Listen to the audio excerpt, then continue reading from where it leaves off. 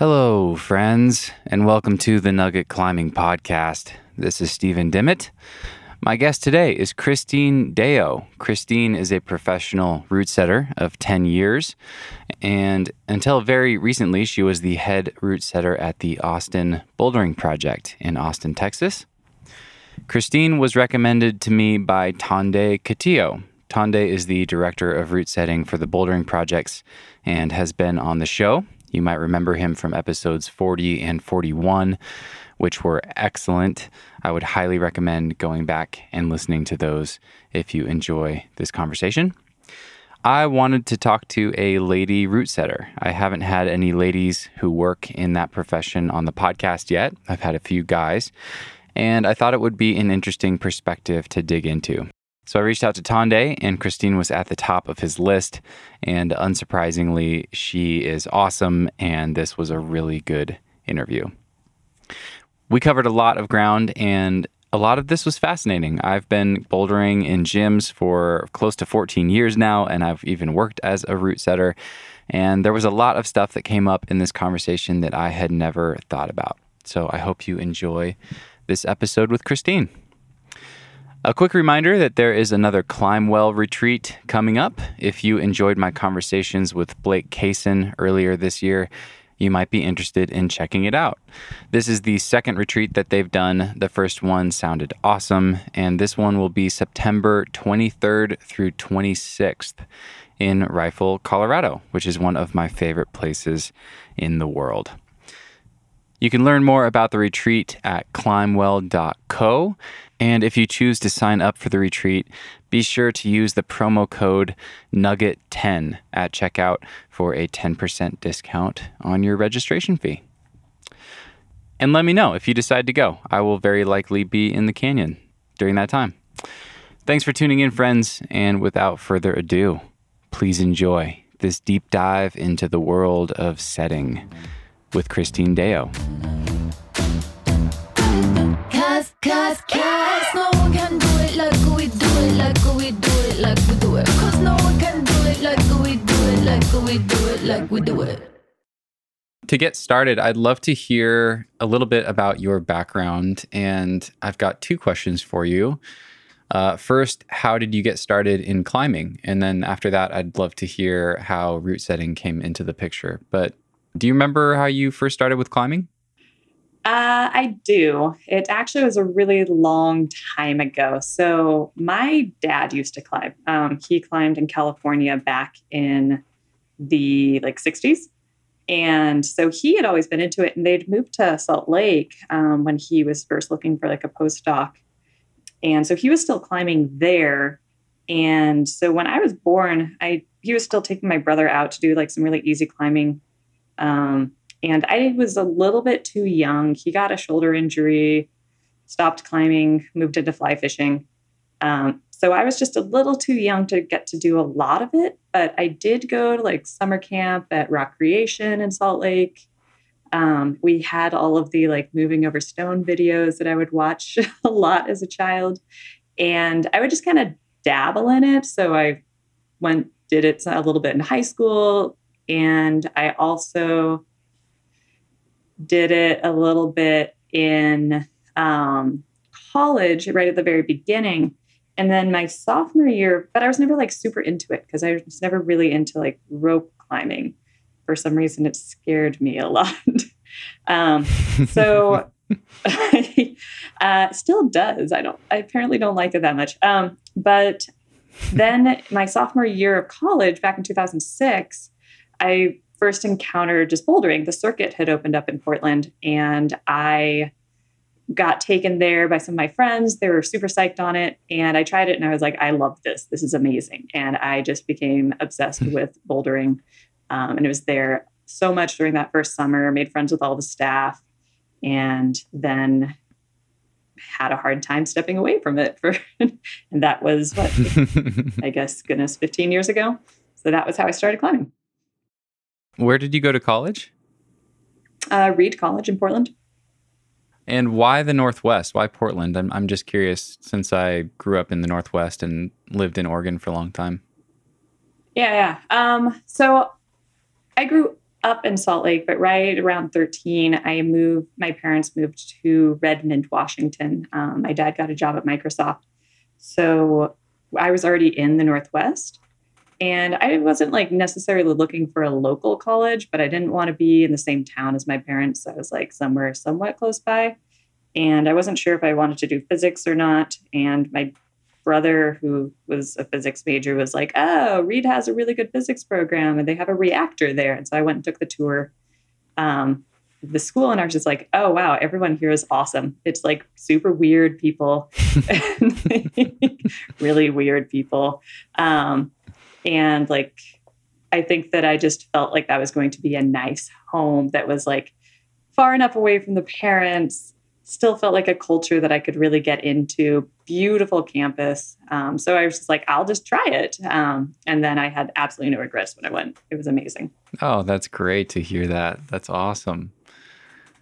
What did you end up studying then? I was a biochemistry major. Okay. Biochemistry. My sister and her husband both kind of ended up in that track. She did organic, and cool. I think he did biochem, and they both work in the pharmaceutical industry. But that's interesting. You know, they ended up going down that track. But how did you end up in root setting then as a career? In a very odd way. I was unemployed. So I went directly into working for a lab at the hospital in town after I graduated from college.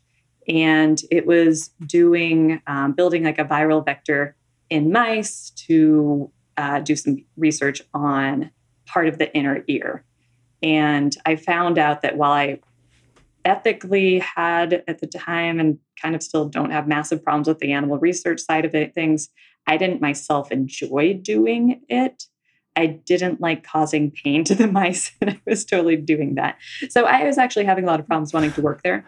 Yeah. So I was like, okay, I'm not going to do that. And right around that same time, I had some friends that had been econ majors that were leaving this really sweet job at this insurance/retirement planning company in Portland. And were like, do you want our job as a financial analyst? And I was like, sure. I've always been interested in business. I used to watch the Nightly Business Report as a child. Like, I would love to try that out. I was never sure if this was something I wanted to do, and it fell into my lap. So I tried that, and then I got laid off 6 months later because this was 2009, and like nobody had money, and it's all based on commissions, etc. So I found myself unemployed in a really bad job market in Portland.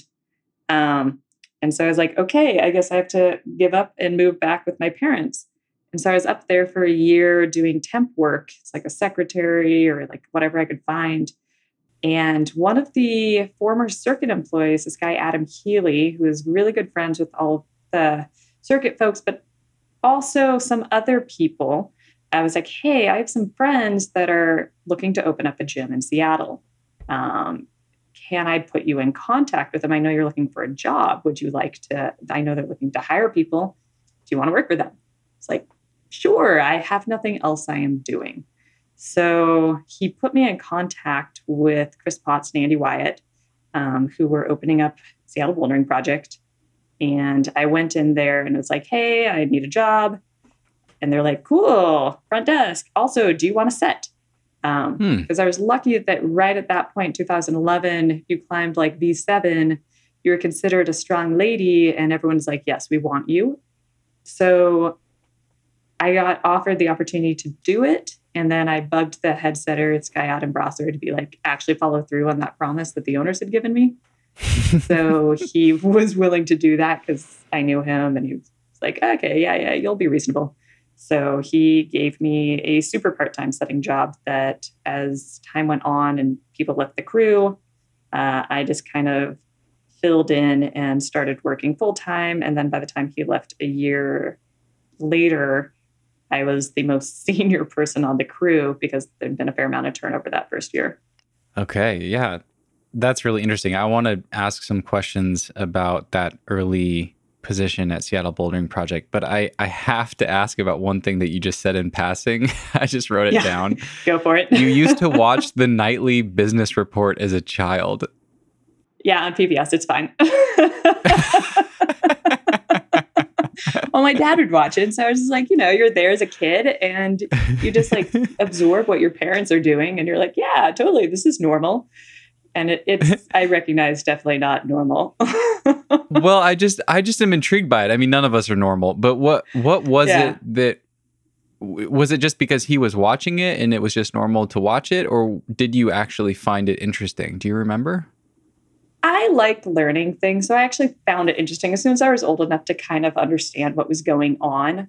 I do find I think business, I find it intriguing because it's kind of a reflection of human character. You see really base things coming out of people in pursuit of money. And I find that fairly fascinating. It's not necessarily how I would always think about things, but it's kind of crazy stories of like people's life stories. A business is people's life stories. It's their hopes, dreams, what they wanted to do, and then watching how that encounters the world, and they have to kind of work through that and come out with something on the end that's like a story that they're trying to tell people to either sell a product or to get employees or whatever. And I think it's just kind of so weird. It's like a false world that we create, but it is our world because that is money. I don't know. Yeah, I think it was just kind of crazy to hear about all the stuff that goes on. And you're like, is this real life for realsies? But it is. And that's where all the money in the world is. Wow. You actually made me want to watch the nightly business report, I think. Yeah, It's really, maybe that's not that really cool. exciting, I really but yeah. I like how you described it though. Yeah. Okay, so I want to ask about how you learned to set then. Were you just under the mentorship of that head route setter at the time? Yeah, pretty much. Just like jump in, sink or swim? Very much so. Like the interview was like, okay, here's the basics of how to put a bolt in a hold. Okay, cool. Set me a route. I want a V2 right here. And it was reasonably close to V2. And the movement kind of worked. So it was like, all right, good. You're good to go. Let's do this. And I was only allowed to set like a half day, 1 day a week at the beginning, I guess, to maybe limit the damage that they had to deal with. But the rest of the crew was a couple of the most experienced like setters in Seattle at that time, people that were kind of had been in retirement, but had come out of retirement because they were kind of excited about the possibility of a new gym. And then I think we're like, oh, actually, I don't really enjoy working at a gym. I thought maybe it was just the gym, but maybe it's just actually working at a gym. So they had some mentorship involved, but mostly it was the head setter. They were just kind of, we're going to go over here, produce a bunch of our boulders, and then let the head setter kind of deal with what you need to learn. But at that time, the requirements weren't super high. It was mostly if you could hit the grade, and if you had something that flowed reasonably well, the feet were placed where they were supposed to go, and you're not doing anything that's wildly dangerous, you're good to go. And that was kind of the expectation, was just boulders that feel really nice, probably heavily influenced by the fact that the head setter was originally a vertical world setter. And I think that rope setting and the mindset behind rope setting has to be different than the mindset behind bouldering. You can't go crazy in rope setting. It turns really hard, really fast if you try to go too nuts. So I think the emphasis is much more on, does it flow well? Is it the right grade? Is it consistent? And is it still entertaining enough that it doesn't feel like the same move over and over? And if you can do those 4 things, you are a great setter.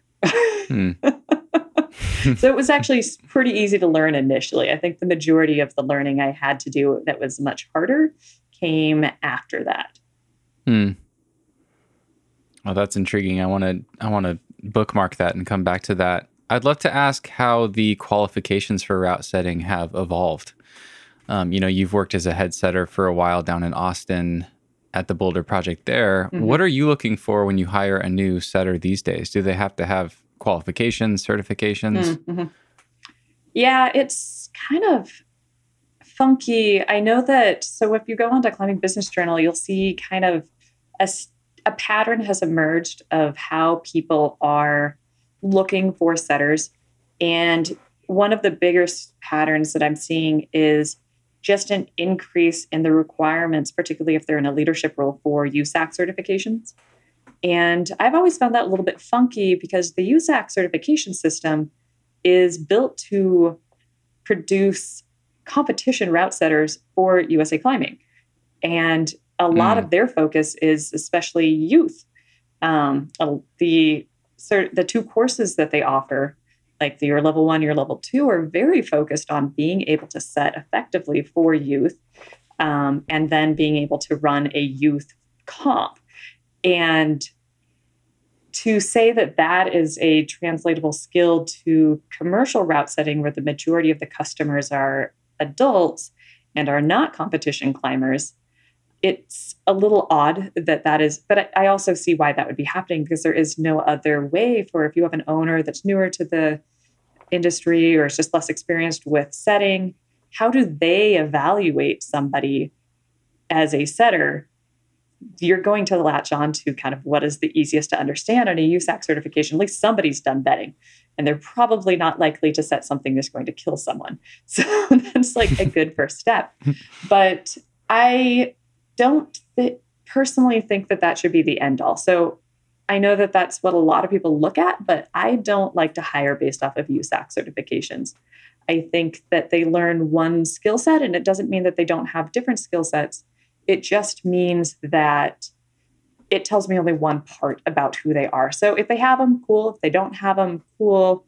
I'm mostly looking, when I'm hiring people, for people that have a fair amount of climbing experience. I don't like to hire people that started setting and climbing right at the exact same time, because I think it does something funky to you as a setter. I think it's really one of the values of not setting initially is that it kind of know what it feels like to be a consumer. If you start setting at the same time you start climbing, I think it's really hard to teach people what it is like when you don't know how this problem was put on the wall. And that mindset is very, very valuable for us as setters. We have to be able to put ourselves in that mind of the consumer. And if we never were just a consumer, I don't know how you could easily do that. So I look for people that have a couple of years at least of climbing, preferably before they started setting. And then also for people that have a fair amount of outdoor climbing experience, or if they don't have a lot of outdoor climbing experience, kind of are very excited about it. Because that often, I think those people are interested in learning, and those people are interested in exploring new things. And they're also open to discomfort or just not knowing, because you can't control the outside climbing experience as much as you can inside. So I think that's really valuable. And then somebody who has a good personality that's going to be able to mesh with the rest of the team. And so I try to assess all of that in like a phone call before I even bring people in. And then when we bring them into set, because we do a trial set with them before hiring, at that point, I do want to see how they're interacting with the team. How good are they at communicating their ideas? How open to changing ideas are they? Are they open to suggesting to the other setters changes? And then also kind of assessing what their ideas are and their understanding of like basic climbing movement, etc. And if that all seems good, then I'm psyched to hire them if I can afford them. Cool. That was a really good answer. Yeah, that's all really interesting. I want to go back to the thing that we bookmarked a second ago. What have been some of the chapters in your own setting, or I guess you just mentioned a lot of your learning or growth as a setter yourself came later. Are there specific people or experiences or chapters in your setting in your career that you would point to for that you can expand on? Totally. I think one of the big key ones is Tonde. He came I remember the first week that he came, he was doing his kind of trial interview with us. He had been put in contact with the SVP by Mike Helt back in like the fall of 2012. And Mike was like, yeah, there's this French setter that's floating around that's kind of looking to move to the US. because we had at the time a much more professionalized setting industry. So they brought Tande in to work with us on our big comp that fall. And I remember he put up a couple boulders that we were just like, I don't know. What is this? Like, this is can you describe not like them? anything we've ever seen. Like, what was the character? Yeah. So he had a crazy, I don't remember if he set the dyno or if Brett set the dyno, but there was this crazy dyno in finals that was like the scariest looking sideways jump ever. It was horrifying. And then there was a boulder that he put on, like a really short top out boulder that it was like 4 holds, and it was bad slopers that I remember the grade was supposedly low and there was like no clues as to how to climb it. It was just these holds that looked like none of them would work together. And I remember projecting that thing after the competition for like weeks. And then finally figuring something out. And I wish I could remember what the small like key was, but suddenly it was like easy. And I was like, what was that? Like, how was this so hard yet suddenly so easy? I don't get it. And then he said another one that was just like this easy boulder that was like 30 holds on this easy boulder. And it was super short and all the holds were touching. And he made it, what stood out about that one is when we were forerunning it, because it was supposed to be for like the child portion of the comp, he was like forwarding it like a child. And he was like super scrunched down and was like just doing reaches of a child. And you're like, that's weird. I've never seen somebody forward like that before, but it made sense. It totally made sense. But it was kind of the first time I'd been exposed to the idea of like actually trying to put yourself more in the mindset of that, not memorizing this hold is V1, this hold is V2, but rather like trying to act like that level of climber and seeing how the climb felt rather than just memorizing which holds go to what. So that was an interesting competition. I also felt really like Tade was very nice because I still felt very new to setting, and in the comps we would bring in all these experienced setters, and he went out of his way to like talk to me as a female setter and be like, I had a bunch of guys coming up to me during that year when we were looking to hire setters, and they were like, I just want you to know that like women are really valuable. And you're like, thank you for explaining that to me. But Tommy never did that. He treated me like a setter, not like a female setter. And that was really refreshing. So I think that was the other thing that was really cool was it was kind of the first person that was like, you have potential to be a good setter. We can talk about like how the gender plays into that because we can't ignore that as an experience. But first and foremost, you're a setter.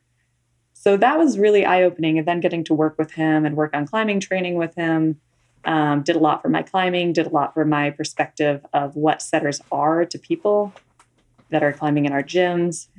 And so that was kind of like the big chapter was Tande. Hence probably why he told you to reach out because like I've worked with him for a long time and I'm flattered that he thought of that. But yeah, I'll always see him as one of my main mentors in setting. But a couple other ones that have been pretty useful is Tade has put us in contact with a couple of guest setters that I have then used to kind of expand my own time with them. So he put me in contact with this French setter, Florian Escoffier, who he had brought in for like a guest set while Tande was still head setter at SBP. And Florian was there for, I think, a month almost.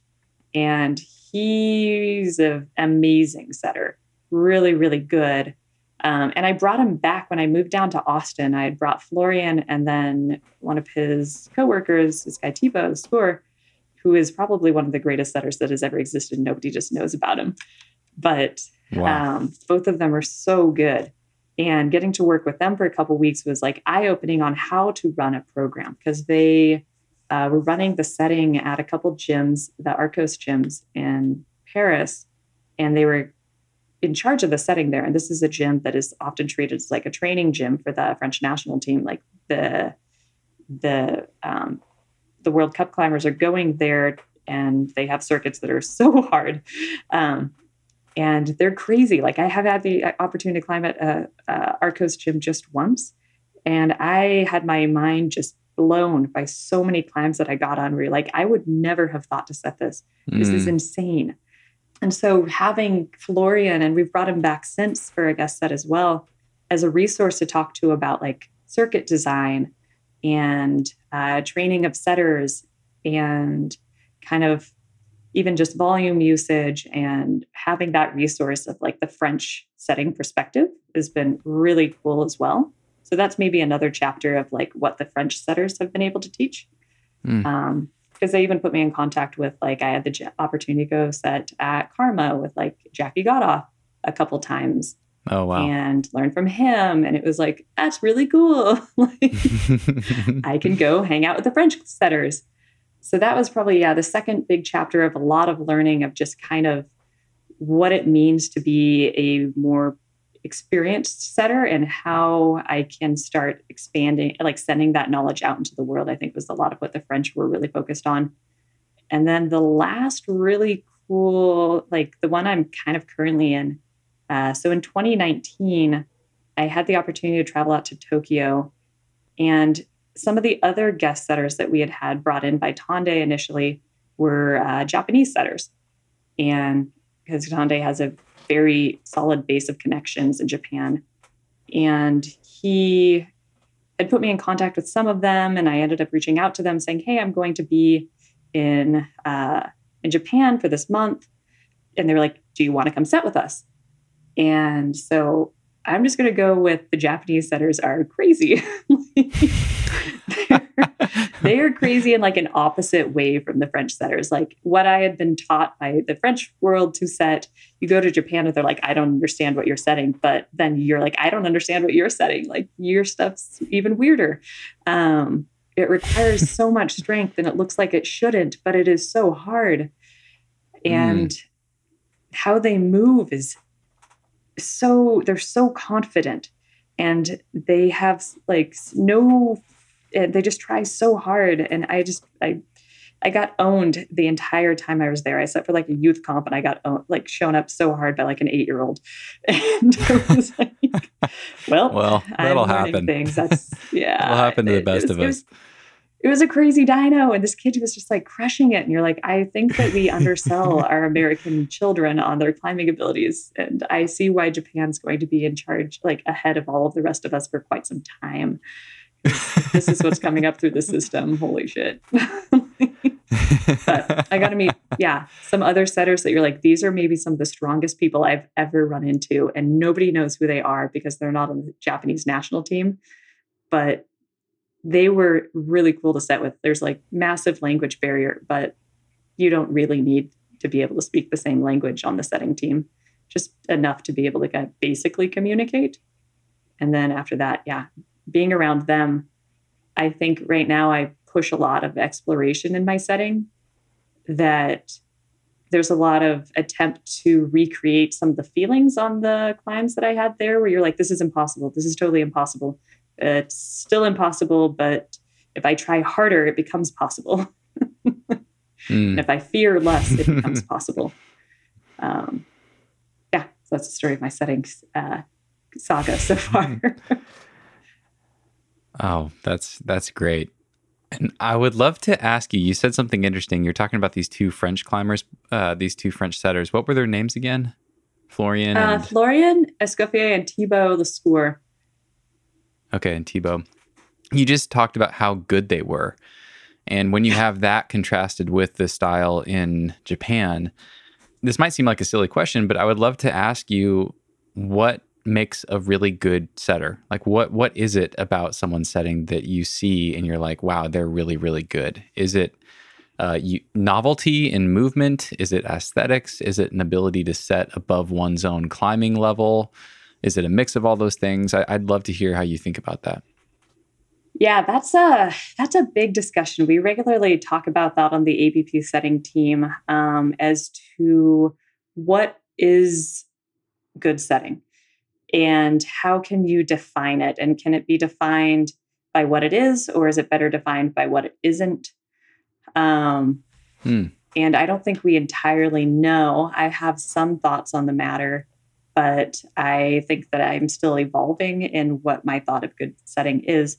Definitely a big part of it is novelty of movement. I think what stands out for both the Japanese and the French setting is, and perhaps it's less novel for them, I don't know, but the kind of one of the joys of, I think, going outside is that there's just such a variety of movement, and even something that looks like it should be pretty basic often isn't.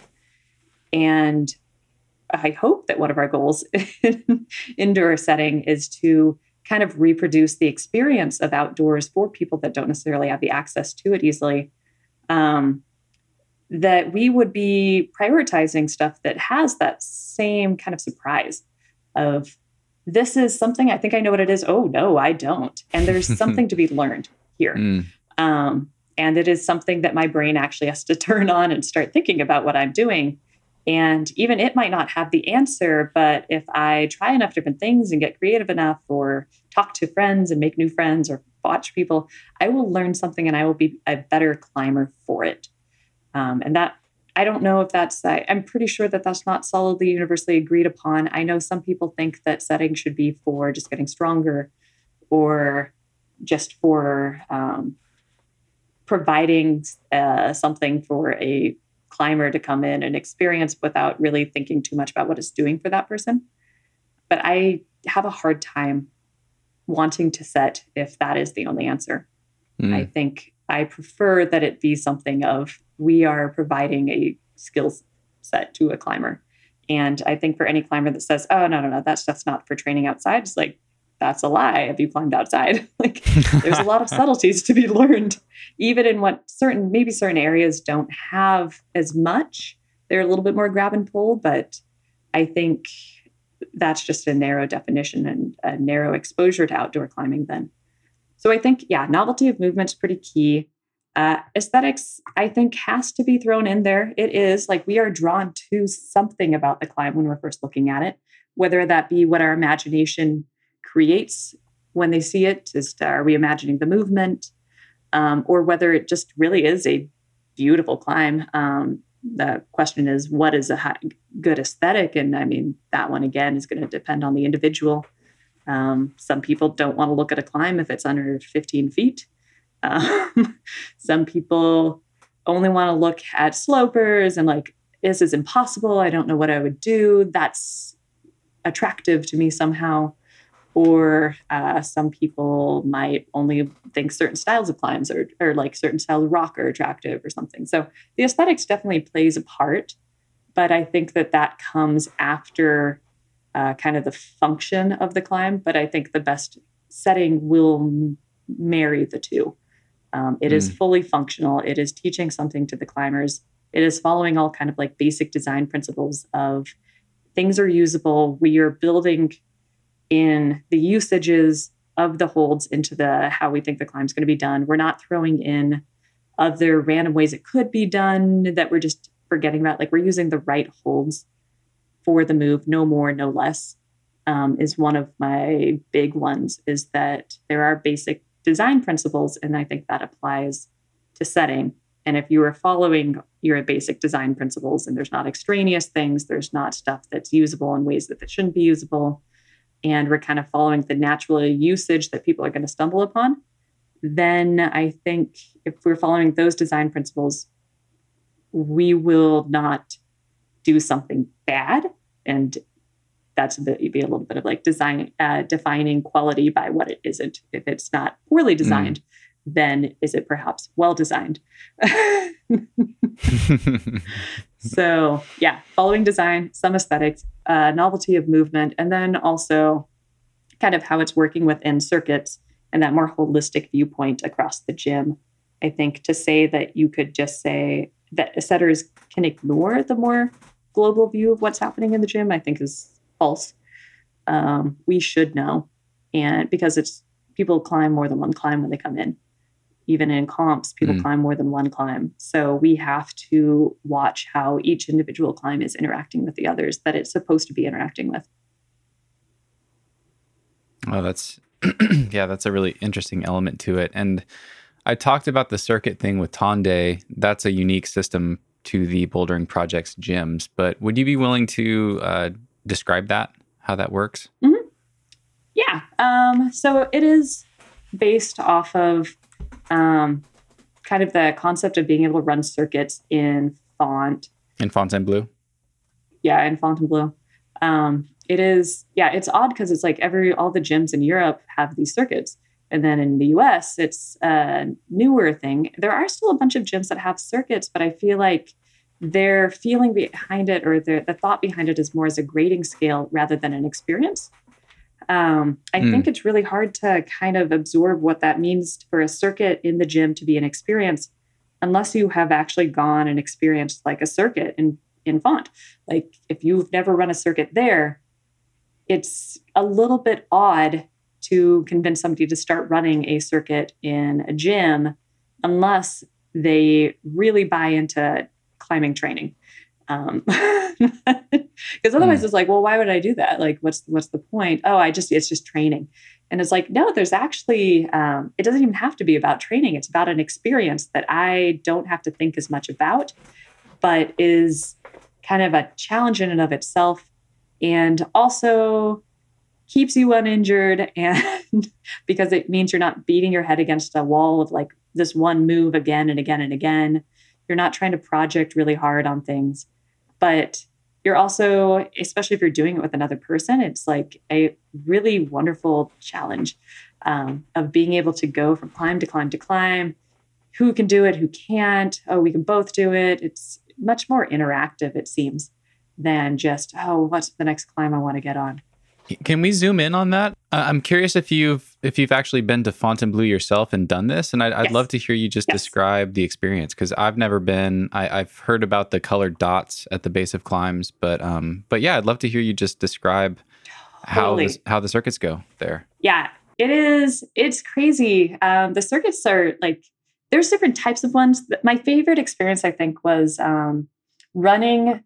It was I want to say it was the yellow circuit in this sector called Rocher Kennel. And it's a mountaineering circuit. So the circuits were designed originally as the kind of Parisian mountaineers being like, we want to train mountain climbing, but there's no mountains. We're stuck in the middle of the plains. How do we do that? And so they were like, well, we're just going to build a lot of climbing fitness. So they, in each of the sectors, they would find boulders that were like somewhat similarly difficulty, and they would mark the starts and then they would number them. And so when you're particularly on the easier circuits, what happens is like you look for your start, you like look for the number. Okay, this is yellow number 1.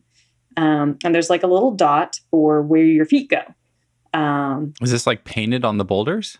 It is painted directly onto the boulders. And there's a society that goes around and like refreshes the paint.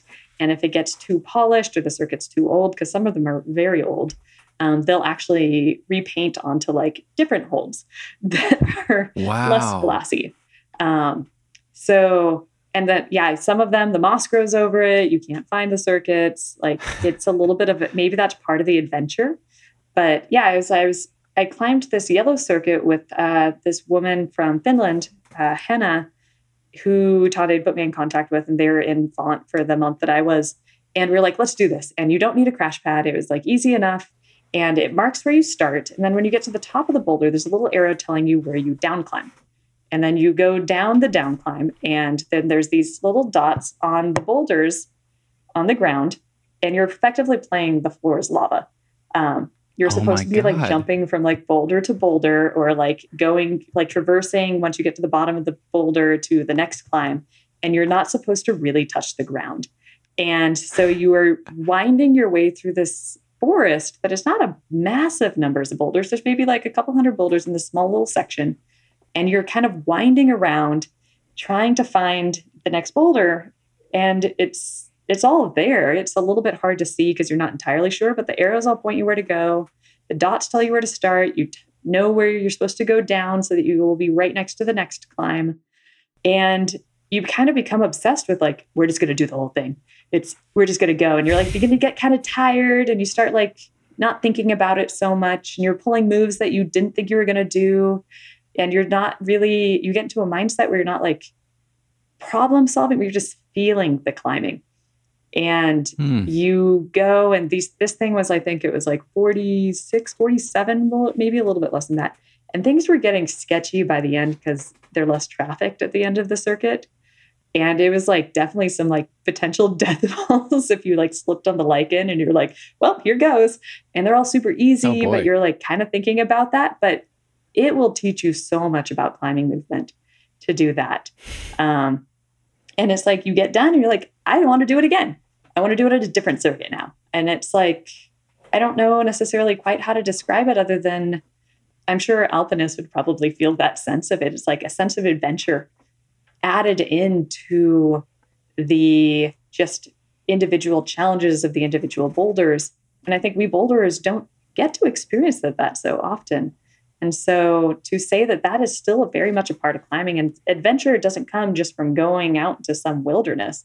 Adventure can come in some other smaller form of just a larger challenge that has smaller individual challenges associated with it.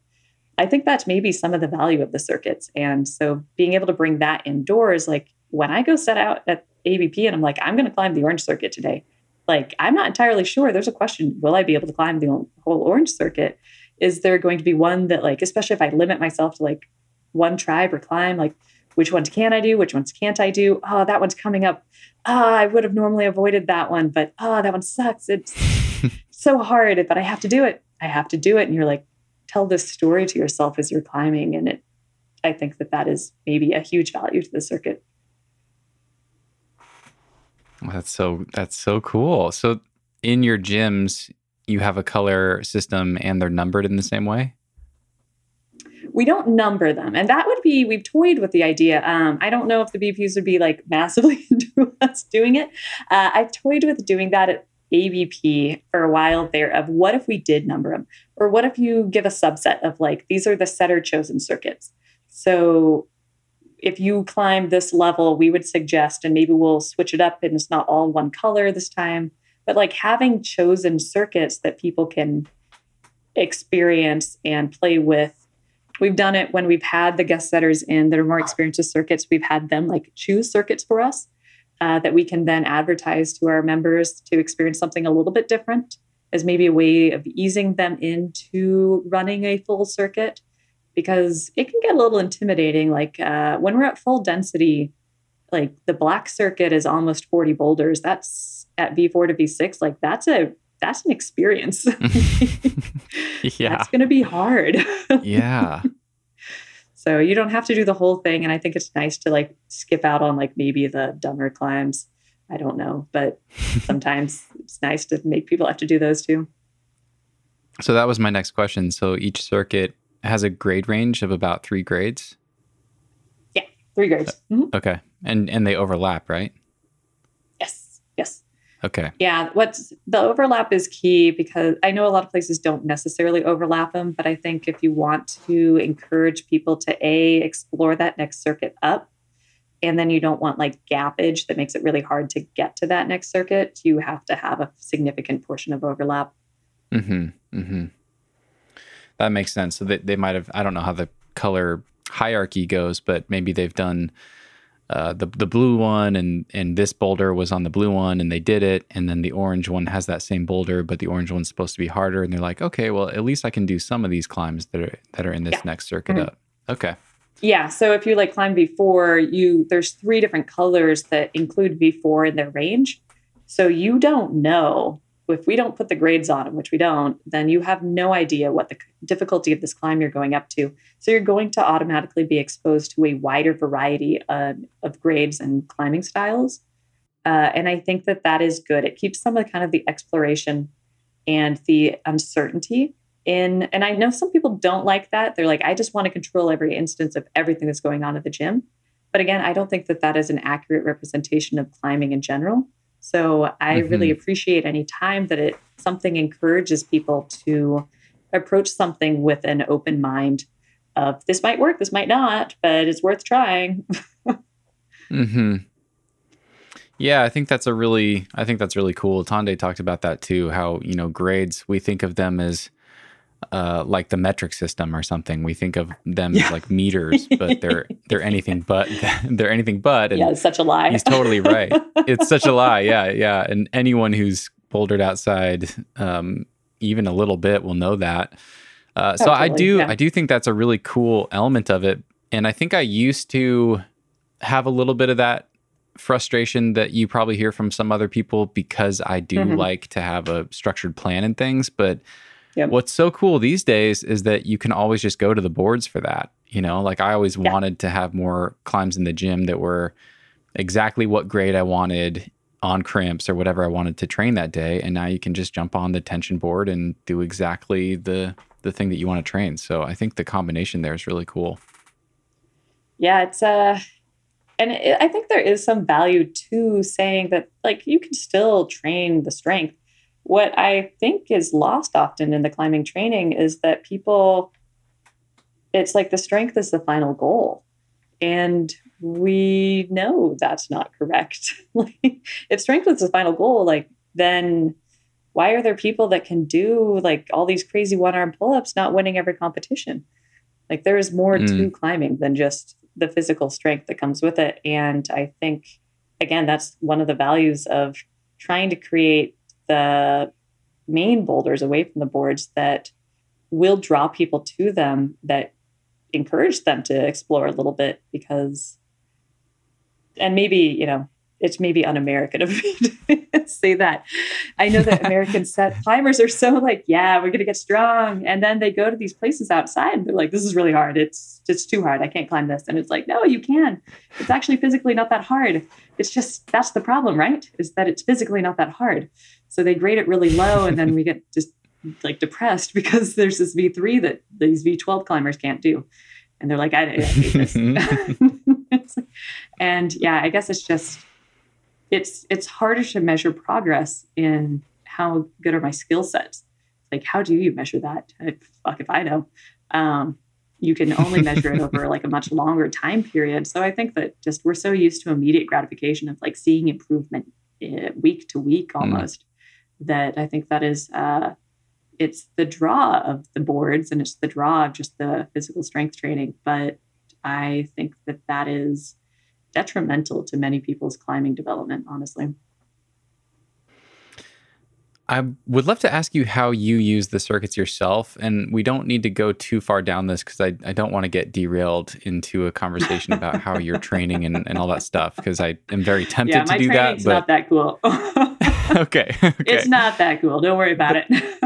I just am curious, like, is that the foundation of how you approach your climbing days? Are you planning your day around a given circuit color that you want to focus on? And I'd love to hear how you're using that system. Yeah. So these days I am coming back from a finger injury, which was a really lame finger injury from a Frisbee. Oh, damn. Climbing related. I know. That is annoying. I ultimate back in college and I got really excited. We were like throwing a disc around. I was like, oh yeah, I'm going to get in there. And then I felt something on my finger. I was like, it's fine. And then the next day I was like, oh, it's not fine. Dang. So that's one of the more embarrassing climbing injuries, non-climbing related injuries. So I'm coming back and I find the circuits really, really useful when I am coming back from injury, which I have had to do a lot. And I think what's nice is that it's super tempting when you're coming back from injury to shortcut the process. And the circuits are really nice for being able to kind of turn off my brain on making choices, which takes away the choice of, well, I could try something harder. It's like, no, actually, the sane me goes, you're going to do the green circuit today. It's V1 to V3. You're not going to put yourself in that much trouble. You're probably not going to encounter anything that's going to hurt you on this circuit. So you just do the green circuit. And it's very easy to stick to that when rehabbing. And what I like about it is I'm actually finding right now, we've been setting a lot of like dynos in the green and purple circuits recently, even in red for a month there, which is our like easiest circuit. And I don't like dynoing, but I've been running the circuit so much over the past 2 months that I have actually become much more comfortable with that style of movement. And I think that is a value to it for the training for me, is that now I'm kind of psyched to continue running them because it is good to remind myself of the diversity of the movement and be forced to get on things that I don't necessarily want to get on. It is very tempting to, once I feel healthy, jump back to just like playing on the hard stuff that looks fun. But I think for my own health as a climber and my own learning, the circuits are something that I have to make myself stick with. Even though they're scary. It's like there is an intimidation factor that when you get to the higher circuits and you start having to question, am I going to succeed? Am I going to fail? And I have to start working through that mental process. If it's a circuit that I should be able to do every climb, but I'm not 100% sure, it actually kicks me into the same mindset that I get when I would do any competitions of you're really facing doubt. And you're facing it on something that you don't have an easy excuse of saying it's too hard for me. You're just like, maybe I'm a little bit tired, but I should be able to do this. And I think, at least for my own mental confidence in climbing, the circuits are really good for me there. Yeah. I want to ask a couple listener questions real quick because I think they're good. And if I don't do it now, we might not ever get to them. And I had one from Joe that I think we already covered. He was curious about climbing, in different places of the world and kind of collaborating with other cultures and stuff in our setting. And I think we talked about that. I have one from Tyler, and we've kind of touched on this too, but we didn't talk about one element of it. So I'll ask this one. He writes, many gyms have increasingly embraced a more parkour setting style popularized in comps. My local gym has taken this a bit too far, in my opinion. Often I have to scour the gym for a single crimp problem or any sort of movement resembling what I climb outside. What are your thoughts on this style of setting, and how do you strike a balance between the popular parkour style and the type of movement more often found on real rock? It's funny because you actually do encounter that stuff outside. You just have to go to different spots. It's obviously much less prominent, but like I know run and jumps and like crazy dinos like that in Font, like, they exist. Even in like Leavenworth, we had one that like it was an it's an easier boulder if you do it as a massive like runway run and jump. It's this boulder called Pretty Boy. That like it's a really hard like sloper climb if you want to do it that way. But multiple times I've been with crews where everyone's like, you know what the easiest answer is? Just run up the wall. So it happens outside too. But I think that is another advantage of the circuits is that it's much easier as a head setter to be able to look at what the offerings in the gym are. If you can break it down by circuit, then you can kind of begin to examine what is the diversity. And if the goal is a diverse circuit, then you start monitoring, okay, how many dinos do we have in blue? Oh, there's like 5. Okay, well, there's 30 blues. Okay, that's the sixth of the set. Are they all different? Oh, they're all the same. Okay. This is, maybe we tone it down a little bit. And if everyone's running circuits, then you're kind of getting, when you run that circuit, you're kind of experiencing what if a V, for us, the blue circuit's V5 to V7. We know generally what a V5 to V7 climber is going to be experiencing. If I run like the blue and the surrounding circuits, then I know what they're going to run into in the gym. And if I'm monitoring the diversity of those 3 circuits, then I can monitor the diversity of the gym as a whole for that climber. So that makes it easy to say, what is missing? What haven't you not had in a while? It's easy to coach the setters into that. They can even wander around. It's really easy rather than looking at grades and trying to keep track of that. It's quite simple to walk the walls and go, okay, let's look at all the blues. Okay, this is kind of the sense we're seeing. A lot of really big holds, maybe not so many small ones.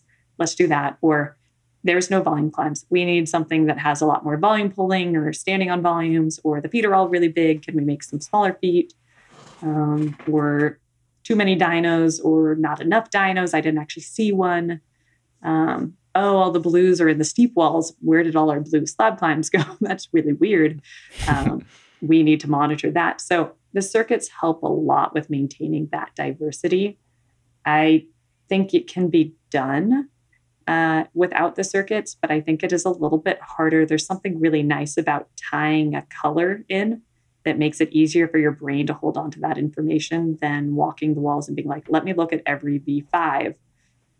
Because then even from a distance, you're like, fuck, what was that grade on that one? Like, I can just look at the gym and see what the blue circuit is doing. So, so that's my thoughts on diversity. Is I think that we should have as diverse as possible.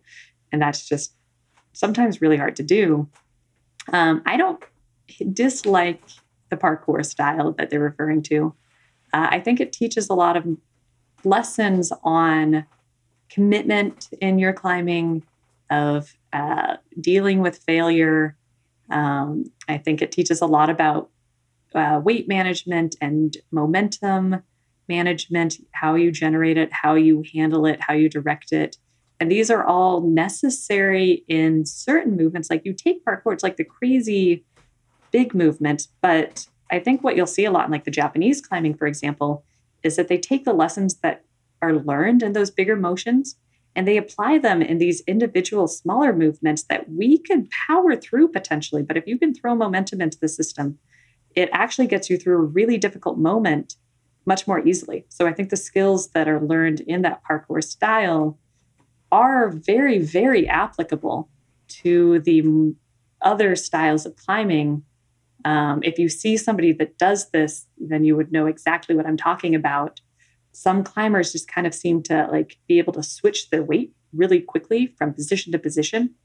And they're doing that exact same building of momentum somehow, managing its direction and stopping it.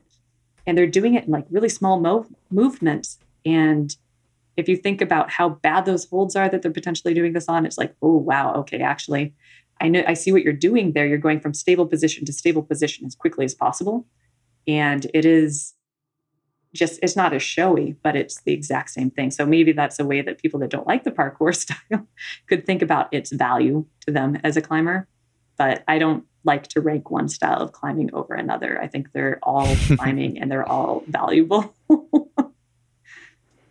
Well, thank you for that. That was a really good description, because I'm the type of person who tends to just dismiss the parkour and especially the run and jump sort of stuff. But I mean, there were definitely a few qualities in your list there that I need to work on. So might have to rethink that. That was one of the things that I learned from watching the Japanese climbers and the Japanese setters, is that is what they're so good at. And that's why, I mean, partially that's probably why they're doing so well at the World Cups, is that they are very good at like generating and managing that momentum and directing it. But working with them and watching them on things that like are just tiny little movements, you're like, whoa, wow, that looks like that shouldn't be hard. But when I tried it, it felt impossible. But then you're doing it and I'm seeing what you're doing and I can't reproduce it because I'm not very good at generating momentum really quickly in the right direction. When you said weight management, is that what you mean? Like shifting your weight really quickly? Yeah. And which limbs it's coming from, and which foot you're even focused over. And yeah, I've just never heard that phrase in that context, but that makes sense. It's a cool phrase. So I'm reading Joe's question again, and there's part of it we haven't really touched on. Okay, yeah, I knew I missed something. Are there ways that setters, this was a different question that I skipped over. Are there ways that setters around the world can collaborate more as far as what gym and competition routes look like? Do you have thoughts on that? Meaning like getting the gym and competition setters to talk to each other? Yeah, I guess how do I want to clarify that question? I guess first off, is that something that happens at all? Like, is there any sort of global collective collaboration, when we think about the IFSC or when we think about the Olympics, like are different countries working together to align their setting in any ways? And then maybe a different question that we could get into is, how do you think about that with your crew, exposing them to different setting styles? Yeah, the crew one's the easy one. I mean, we've already Tande set us on the path towards it and we've continued it, where it's like, yeah, if we have a guest setter that we can get from another country, it's like, bring them on in. Like, I want my crew to work with as many different people as possible. And we've worked with some that we're like, they're okay. There wasn't much we learned. And there's others we've worked with that you're like, oh, wow, that's very different.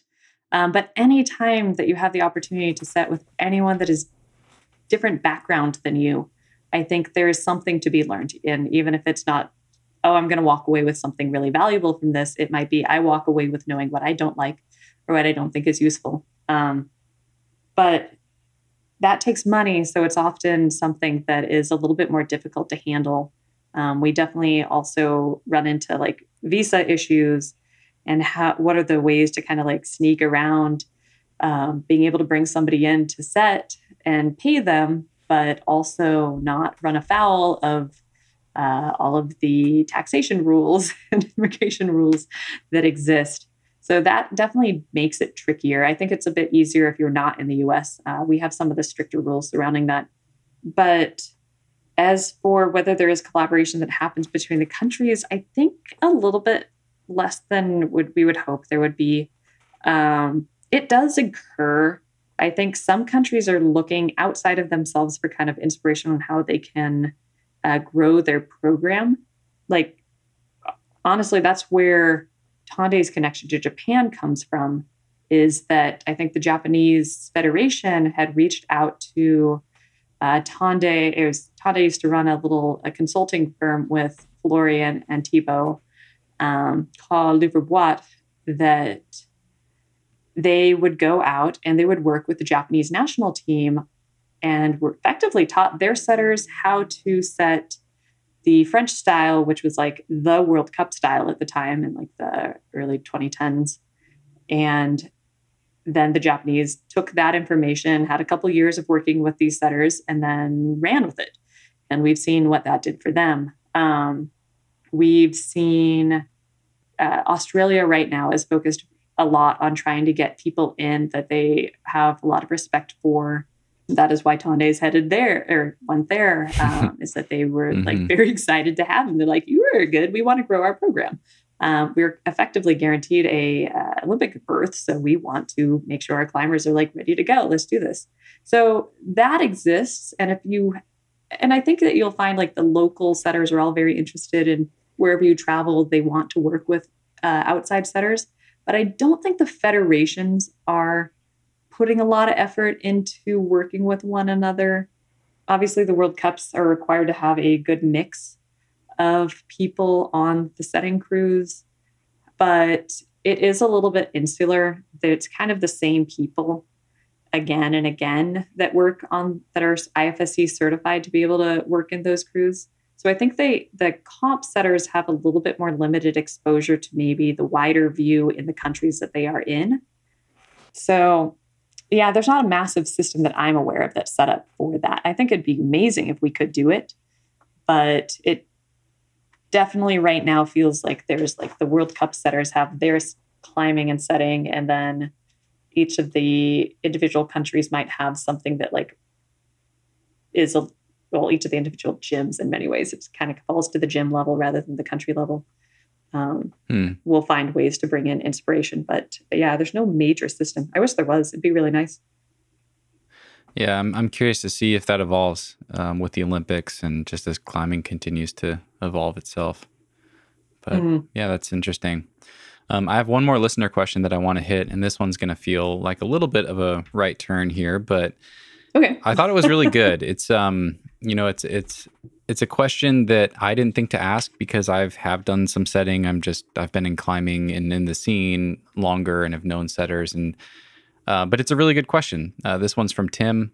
He writes, I've watched the setters in our gym put up routes, but never done any setting myself beyond our little home bouldering wall. I'm curious where you draw inspiration from when setting routes. Do you just dump a bunch of holds in a pail and figure out a creative way to turn them into a route as you grab them moving up the wall? Or do you start with an outdoor route you've recently climbed in mind and look for holds that you could approximate the movement with? Do you try to force certain ways of doing a route, or do you like to have many ways to get there? So there's a lot to tackle there, but I'd love to just hear you describe your process when you're about to set a new boulder. Yeah, I mean, it's funny because I've done all of those things. Okay. I was just like all of That's the cool. above, yes. And I think that that's the key is that is hard. Like, how do you pull inspiration? And that is something I think that comes more with experience and setting. I remember I found it so hard when I first started. I actually would do homework before going into the setting days because I was like, I have to set like 7 boulders and I have no idea at what I'm going to put up. And I think one of the initial things that people think about first is I'm going to imitate. I'm going to imitate an outdoor boulder that I saw, or I'm going to imitate that indoor boulder that I saw that I thought was really cool. And I think learning by imitation and using that as a means of like trying to figure out how to set movement that didn't just occur to you is valuable.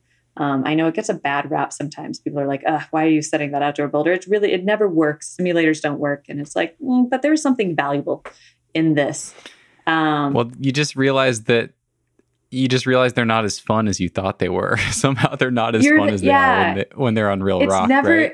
It is imperfect. It is an imperfect imitation. And I think some of us, it kills us because you're like, I really wanted it to be that boulder. And it's not that boulder. But it in and of itself is maybe not a bad climb, especially if you like clean it up a little bit and maybe you're okay with making some of the holds feel different, but the movement's still similar. And you like kind of pick and choose your battles. You go, okay, well, I'm not going to get everything I wanted out of this boulder. So what are the kind of the key things that are more interesting? And I'm going to really push those and then kind of sacrifice and give up on a couple of the other ideas. Maybe I really, really, really want a dyno with a tow hook catch. Maybe I just have to settle for it being a dyno and then try the tow hook catch another day because it's just not working. We'll just go with the dyno. And I think a lot of like commercial setting is being able to make those compromises, recognizing a good idea when you see it and being willing to kind of give up on the original idea was and moving like full speed ahead towards what that better idea is as you're running. So kind of having that open, flexible mind. But yeah, I used to have to watch. I'd go on to, this is back when Dead Point magazine was still a thing. If everyone is still that is listening. I do. I remember. I was like, you know what I'm talking about.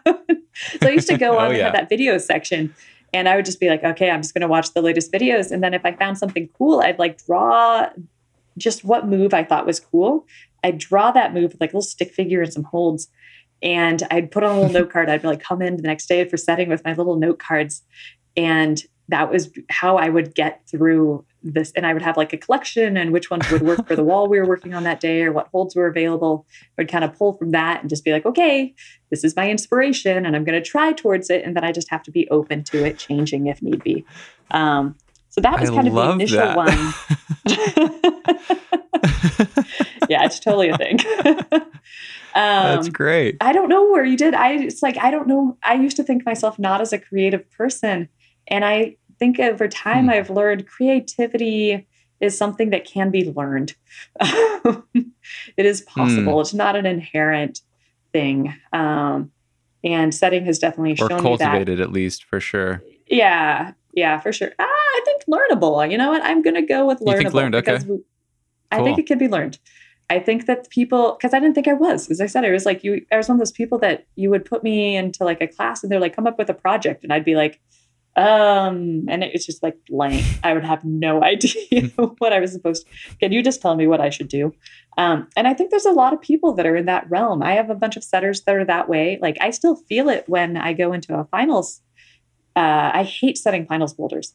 That's probably something that's like an unpopular opinion, but I hate setting finals boulders because it is the blankest slate and you have the most freedom. And I don't want freedom. I want constraints. I work best when I'm asked to solve problems with a lot of constraints in them. And that is common.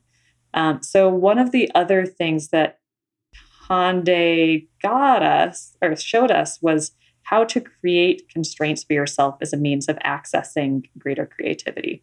So that's where like setting games, setting challenges, have somebody pick out like the 10 holds you're going to get to use. We had a Danish setter that we worked with who had a challenge where set a boulder, the holds all have to fit in your pocket.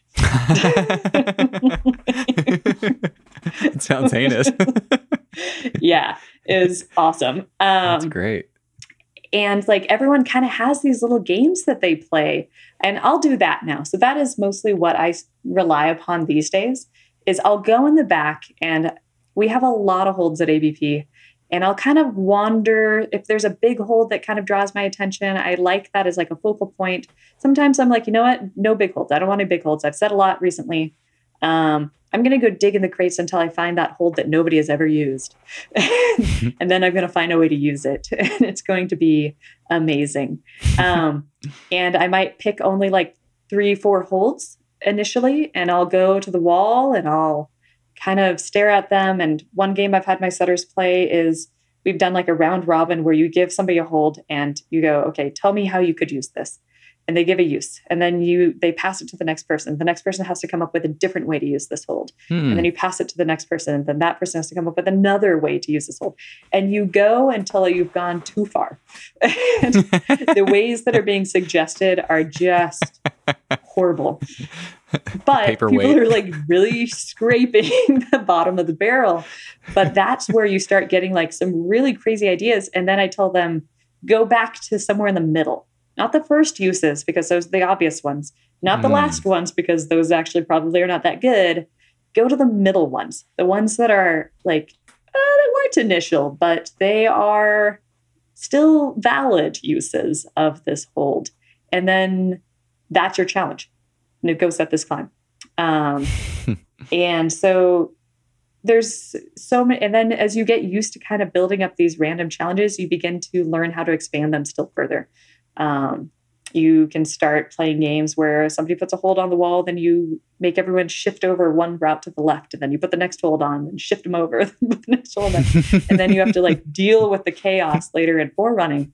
But what you're usually dealing with is things that are at least different, and being willing to experiment and not put values to your experiment until it's done is, I think, the key part. You have to be open to experiencing something that might turn out to be just horrible at the end.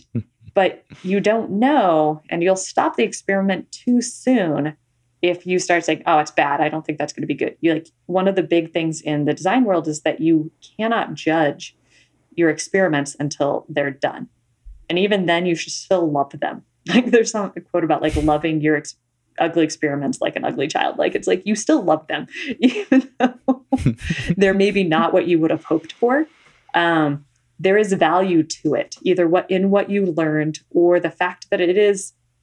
I like to make my setters actually have to experience if they're uncomfortable with something, because if they can't tell me exactly what the problem is with this boulder and they're just like, oh, this just rubs me the wrong way. It's like, good. I want you to sit with that for a while, because I want you to understand what your reaction is. And we want to dig in to see why this makes you uncomfortable. Why is this boulder rubbing you in a weird way? Like, it's just a boulder. So let's figure that out. And then probably there lies growth. So yeah, to answer this person's question, do everything, anything that you can imagine. Every experiment I think is valuable. Well, that was fascinating. And I'm really glad I asked that question. So thank you. Mm-hmm. Okay. I have, I reached out to Tonde before this conversation, and I got a really great email from him. And I want to draw on that for some questions. And okay. I'm going to read a chunk of it. I've got kind of 3 different chunks that we can tackle, but I'll read the first chunk of it. And we've talked about this already, but I just want to share it for a little more context. And then I'd love to hear if you have any additional thoughts on it. Okay. So Tonde wrote me and said, Christine was part of the original setting team at SBP. The interesting thing was that when I came in and started explaining the changes I wanted to make, I remember her resisting pretty hard at first. But once she understood my vision, she became one of the most valuable people in the success of implementing the new style of setting, because she was one of the few people who wasn't just a setter. She worked front desk and coached the kids. And on top of that, she was the only woman on the team. So although she was a minority, she was in close contact with a huge demographic, everyone but the dudes and the bros who typically make up the setting crew. So I chose to weigh her feedback highly, because that was the balance I was trying to bring. Make a single climbing offering that challenged and rewarded everyone equally. you could ask her about her experience and perspective on that. And I'd love to do that. So we already talked about that, but do you have any other thoughts that come to mind as I share that? Yeah. So that kind of leads into like kind of the idea, like what is the responsibility of setters? And then also when you throw that gender dynamic in there of like, what is the responsibility of setters when they fall within a minority, or in many ways, the intriguing idea of what is the responsibility of setters when you fall within a majority?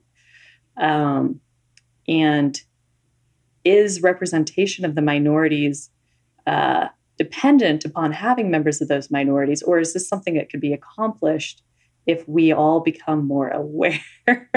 And I think that that's been a evolving idea behind it. I know that there's a big push for like, if we're going to have female setters, they're going to be our best way of tapping into our female clients, into the children. They're smaller. They're going to have a better idea and perspective on it. And I don't think that that's necessarily wrong, but I also think that that's such a cop-out.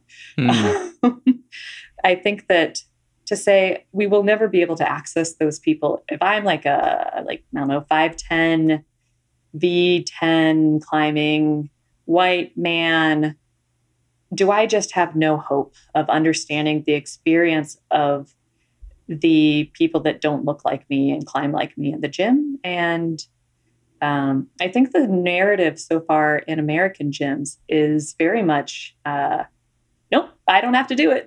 Like, it's, if we want to know those climbers and access them, we should hire those climbers. And I think that we should hire those climbers if they're interested in doing it, because there shouldn't be a barrier to women or people of color, or really any other, like people that are not super strong climbers. Like, the barrier shouldn't exist for the sake of there being a barrier. It should be because for some reason they're just not interested in it. And I'd still be curious as to why they're not interested in something that these other people are. But I don't think that we should be telling them, you have to come join us to solve our problems for us. I hate it when female setters get told, well, you're here, you're short, so reach check everything for us. And if you say it's okay, then we'll believe you when we move on. And I was exposed, I admit that I bought into that a lot more at the time, for a long time. And then I actually got exposed to that when I was in Japan. I watched one of the setting crews I was working with reach checking, and they were all taller than I thought they would be. They were very tall.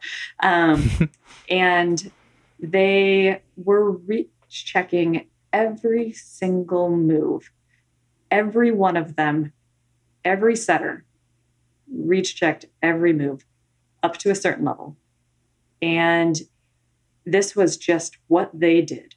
And it was not, I'm too tall, I don't have to be responsible for that. It wasn't, I'm male, I don't have to do that. Oh, we have a female on the crew, perfect. Like, they had females that they brought in to work on things, but they were treated more as just expert setters and less of, you're here to help us out with the really, like, telling us if this small move works or not.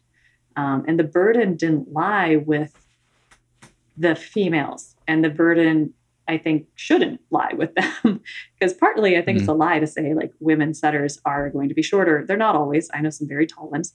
To say that they're going to be more in touch with the weaker climbers, I think, is also wrong. I know some female setters that are very strong and climb only with the like really strong climbers and are less in touch with the newer climbers than some of the male setters. So I think that, and I look back on like Tande's email, looking about it, and it was like, I think the value that he saw probably was just my amount of connection to the climbing community based on working with the kids, working on instruction, working front desk, being at the gym all the time. And so actually just having personal connections within the community. But I think that is disconnected from what my gender was. But I think that probably it's not to say it's fully disconnected, but I think at the time, a lot of the male setters were very much like, they had this idea that I will only be a setter. I don't have to make extra money to do anything else. And I think society allows that to kind of happen a little bit. So potentially there's still like your female setters will end up being more connected because they're not given the permission to not be connected. But I think, the value of setters, I think, really has to be with all those external factors. It's just easier to zero in on kind of like, what is your gender? What is your race? What is your climbing ability? But I appreciate that Tande was like able to really talk, and we talked about it, and he was like, yeah, you were here all the time. You watch people all the time, and that is good. And that was mostly what he focused on with me, is that I never felt like he was really saying, you're female, therefore this is what's going to happen. It was like, you know the climbers, therefore I'm going to listen to you. So I don't know. But it's my little soapbox of like, don't use female setters for that, but pay attention to who is talking into their climbers. And if you have your male setters that are not talking to all your climbers, I think that is on them, and they need to start talking to them. And that makes them a less valuable setter, even if they climb more and they climb harder. I think they're less valuable than the setter that is much more involved in the community. Mm-hmm. Yeah, that was excellent. Thank you. And you really touched on a lot of points that he continued to write about in his email. He did have one follow-up question later that I want to jump to. Given that the responsibility to, I guess, have more athletic empathy, maybe as Tande would say it, or to have more empathy towards different body types and different people that come into the gym, given that responsibility is on every setter, what value do female setters bring to a team, and why bother with diversity? That's something else that he was curious about.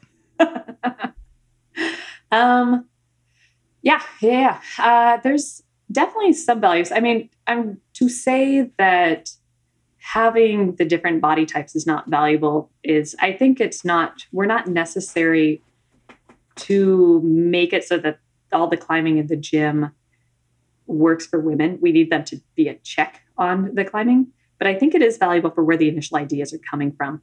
I worked with one female setter up at Seattle, where I very, very briefly have gotten to work with her at events because she got hired after I had left SPP and moved down to Austin.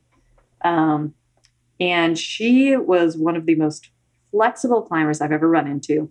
And I remember like climbing on her things, and her boulders always started lower. And one thing that we talk about in like diversity of a circuit is in many ways just even start height and starting position. And like boulders don't all start comfortably. Like you'll have sit starts, you'll have really high starts, you'll have ones that, and if you would like assume everything starts at like 5'7", like, 6 feet off the ground or whatever, then like we have really short climbers that are like, I'm tired of reaching to the tops all the time. I want to start at chest height one day.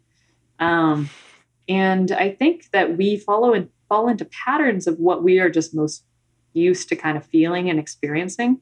And that's where like diversity of body type, size, et cetera, comes in, is that the shorter climbers, which just by basic averages in the population, like women are going to generally be shorter than the men. And I think climbing tends to reward taller men more a little bit. So I think a lot of setters tend to be really tall. Not massively tall, but like it's pretty rare to run into like 5'5" guys. There's plenty in the population, but I don't see them in setting world so much. But you do run into like 5'2", 5'3" women in setting world a lot. So I think just having that shorter body type setting what feels natural for it is helpful for the diversity of the setting and climbing in the gym. It's not that is the only thing they can do, but the thought processes behind it, just, I think it's easier to not fall into holes of everyone is the same size and climbs the same way. So we end up setting kind of similar to each other. And when you have those different diverse body types, it never occurred to me that you wouldn't be able to reach this. Oh, it never occurred to me that you can't high step that. It like feels fine for me.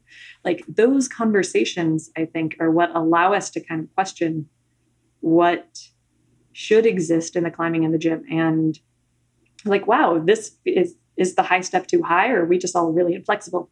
And if you have somebody on the team that's like super flexy and you watch them do it easily, you're like, oh, I know what the answer is. Like, we're all just really inflexible. And is not that as valuable as like strength?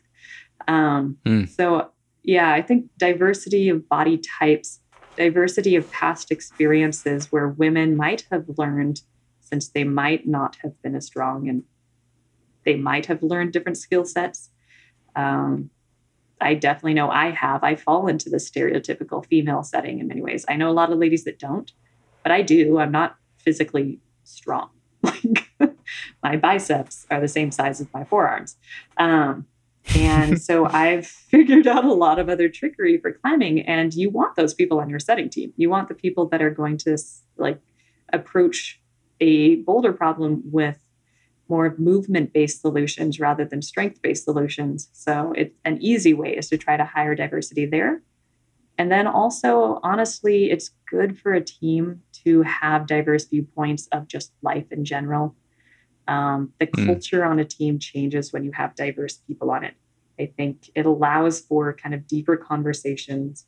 And I think those conversations lead to better psychological safety, which is only good in a creative environment. So even if you throw out all of the climbing diversity and all of the strength diversity, I think that just it's good for people to be exposed to viewpoints outside of themselves and to have to deal with that discomfort and to find common ground with people that they don't have the same backstory as, and to still have to find value in those other perspectives and to have to practice doing this again and again.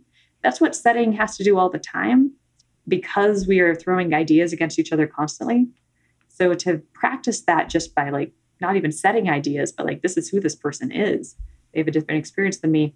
If I can get over that, then I'm going to get over their opinion of my boulder. Like, So I think that is a big value of setting teams. Is just we should, and world in general, is that people need to be better at dealing with viewpoints that are not our own and being able to kind of hold both to be of equal value. I'm going to open up a whole can of worms here. This is from the end of Tande's email. And he just asked a series of questions, and I think they're all really good, and they could all easily be a podcast conversation on their own. So I'm just going to ask or just read his final paragraph here. And then I'd love to just kind of expand on anything that you want to touch on from that. You know, if any of these questions really stand out, and if you have anything that comes to mind, we can just go with that. So He writes, Christine is a great setter and teacher. I would ask her the same questions you would any influential setter. Where is setting going? How do we improve it? Is setting art? Pay and compensation for setting in the gym industry? And what would she like to see in setting comps? ... So a lot of different questions there. Do any topics feel compelling or? Wow, those are some big ones. The deep questions. The very, very deep questions. I mean, the last two are, like, for me, in some ways, some of the more compelling ones. Even the idea of where setting is going, and it all kind of ties into this. Those really are like such big ones. I'll very quickly tackle the setting art. I'm going to go with no.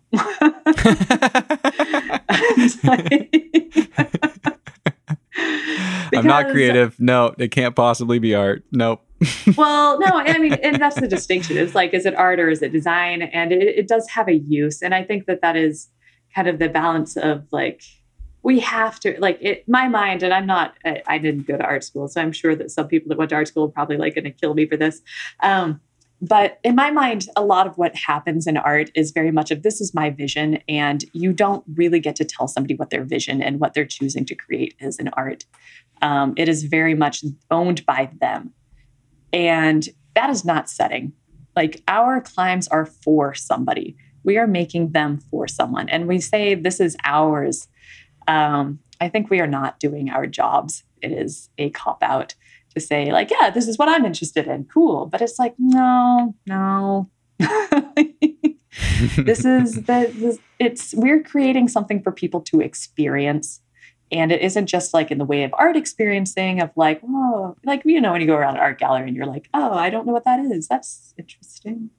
But like in climbing, we're trying to actually have a purpose to it. Like, I don't know why I would put up a boulder that I'm not trying to have people learn something from or experience a very specific thing from.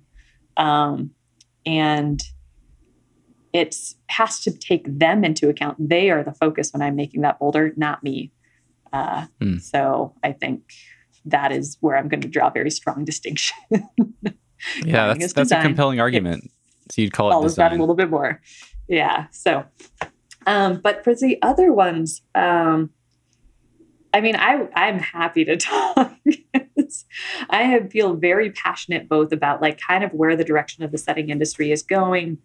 But I also feel we've had some very interesting conversations around where competitions are going. The BP setters, head setters, back in 2019, every head setter was expected to set at the other two competitions. This bouldering projects each of the gyms has like a large comp every fall. And we had a bit of a series left in like the fall of 2019 after Minneapolis had opened up, and we were beginning to and we're seeing each other a couple weeks apart, and we're having these continued conversations about what competition climbing and setting is. And there were some super interesting ideas that got thrown out some of these conversations that I found absolutely fascinating, but I don't think are discussed enough in the climbing world. So I'm not sure which one you think people would be more interested in. I'm happy to talk industry, but I would also be very happy to talk about at least a proposed idea of what is something different that climbing competitions could be doing. Let's dig into that, because now I'm curious. Okay. And I sold that one really well. You did, yeah. And I'm sure if I'm curious, other people are too. So yeah, let's go with it. Yeah. So we were talking about Yanya Gombrich and why she's winning everything. And it kind of, you have these instances of these kind of historically really good comp climbers. In the US, you had that era where Daniel Woods and Atsupuccio were winning all of the nationals. And then you have, in Japan, you have Akio Noguchi winning all of the nationals. And you have some other climbers around that have a pretty good streak of doing really well in comps. And the question, it was actually brought up by the former head setter in Minneapolis, Ios Peju, and he was like, I think that they shouldn't win. And it was like, tell us more, Io. And he was like, well, are the setters picking? It's like, we have these conversations when you're setting, when you're kind of building finals rounds. One of the very common things to do is discuss the boulders of who's going to top this, who isn't going to top this. And we're building into the rounds when we're setting, we're kind of deciding who we think is going to win. In many ways, we've decided before the competition even begins who the winner is. Wow. And that is such an unfair playing field. Yeah, that's like, fascinating. do we have that power? And it's like, I've always compared like competition setters a bit to like the Hunger Games. Like the game makers. Okay, I'm fascinated now. Where, like we are building a playing realm, like this playscape that people will be competing on. And we are building, often we know that we have the ability to create, ideally we're creating one that is totally fair. But we can also very easily create something that is skewed, that is going to reward one climber over another. And the question is, should we? There's a lot of discussion of, I've heard some experienced setters, and I can't remember who it was. I think it was somebody that I worked with at one of the Boulder Fests that wasn't one of our setters. It was a guest setter. And they were like, you let the winner win. And it was like, interesting. So if this person is really strong, we let them win. Or is that what the winner is? Is it always the strongest climber? Because what's funny is the setters often know exactly, if you set for somebody often enough, you kind of know their weak points. And you could choose to absolutely fuck with them if you wanted to. And for us to make a decision to not do that, and for us to effectively pave the way for a climber to win, because, well, of course they're going to win. They're so much stronger than everyone else. They're way ahead of everyone else in the field. Like, are we doing our job? And what is our job as a competition setter? And what would competitions look like if instead of us saying we know who the winner is, what if we said this finals round is going to be set so that every single person coming into the finals could win it? Instead of focusing on who the top of the field coming into finals is, what if we focused on the bottom of the field? And every boulder in there is set to what we know, at least strength-wise, this person is capable of. It's risky. We don't like to do it because therein lies the land of a lot of potential ties, which we don't like.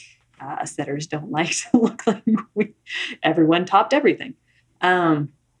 But is that a false concern? Is it possible that if we spend a lot more time creating a more diverse movement field for the competitors, could we actually truly find a situation where the lowest level climber coming in that we think is the lowest level climber could actually end up winning the competition? And that seems to me that should be what was actually the fairest. And we had that discussion. We're like, yeah, how would we go about doing this? I don't know if we know entirely how to do it, but I did experiment with it at the last Southwest Boulder Fest. So that's the big one at ABP that I achieved in 2019. I tried to toy with that initially. So our competitions they're kind of like the National Cup competitions where you have a circuit of 10 climbs that are given to the competitors in a single category. So for the open category, they have 10 climbs only. And they are given unlimited attempts on these 10 climbs in 3 hours during the qualification round. And the highest number of tops, followed by, because we also do single zone holds, like IFSC. Tops broken by a number of zones, then broken by attempts to tops and attempts to zones. So then we take our top 6 climbers to finals. And we have to believe that we're probably, so it used to be that I would show the setters during the whole week leading up to the competitions. I would provide them the athlete list, and we would look at that and we'd be like, okay, well, we know what the top of the circuit has to be. We know these athletes are coming in. Okay, well, we don't want anyone to have a bad experience. So if they sign up for open, we have to have a couple ones that'll be easy for them. And then you're like, okay, then we know what the qualification round looks like. When we're setting finals, we've seen who the athletes are, and we've kind of already decided. Used to be we'd go through the list and be like, these 6 are probably going to be in finals. And so you build your finals based on that group of 6. And it means that they're very tailored to that group. But again, that question of fairness, like, is that fair? What about the other athletes? And so this last year, what I did is I didn't give them the athlete list. I was like, nope, I'm not giving you the list. I'll tell you the tallest and I'll tell you the shortest so that we make sure that the reaches are all there. But beyond that, I don't want you to know who is coming. I don't want you to throw that into the list. I'm going to give you grades, and we have styles that need to be set. And we're going to build the best round we can based off of that. And then once you see the athletes and you see who makes it into finals, then we'll use that time period before finals to like make the tweaks that are necessary if the difficulties are wildly off. But we're not going to build this to humans that we know. And that seems like at least a good step forward in trying to create a more even playing field. I don't know if that's something that could be done in international competitions, because I think everyone knows who's going. You know who is on the national team for that country, and you know who's probably going to make it into finals. You don't know for sure the entire way, but you have to start questioning when you watch somebody like Yanya and how many pumps in a row she has won. You have to question, because she has things that she is not good at. She totally does. She's not perfect. She's really strong. She's really ballsy. Like, she moves really well, but she is human. And if we are setting to what we know she's just going to win and things that she knows she's good at, is it not then the responsibility of the setters to start exploring what she might not be good at, that potentially some unknown climber out of a country that we didn't even think was ever going to make finals suddenly turned out to be really fucking good at? And you have a different finals crew. And are we okay with that? And I don't know. I don't know if the setters are okay with that. Like, there's definitely seems to be a narrowing of styles in last, like for a while there was like a couple years where every bouldering World Cup finals seems similar. And that seemed like we kind of narrowed the field down a bit to like, well, these are the people that are getting the competition in finals. These are the people that are going to be kind of funneled into the future finals because they believe they can get there, and they have gotten experience with like the comp jitters and all of that. And they're better prepared for World Cup finals. And they just happen to be really good at this one style that we were producing. Are we self-limiting in who's going to get there? Yeah. And I think that that's something that we as setters and comps have to ask, because if we're saying that's the future of the sport, we're going to the Olympics, we're doing things, people are going to be heavily pushing into competitions. Do we not have a moral obligation to try to make those as fair as possible? And are we falling short right now?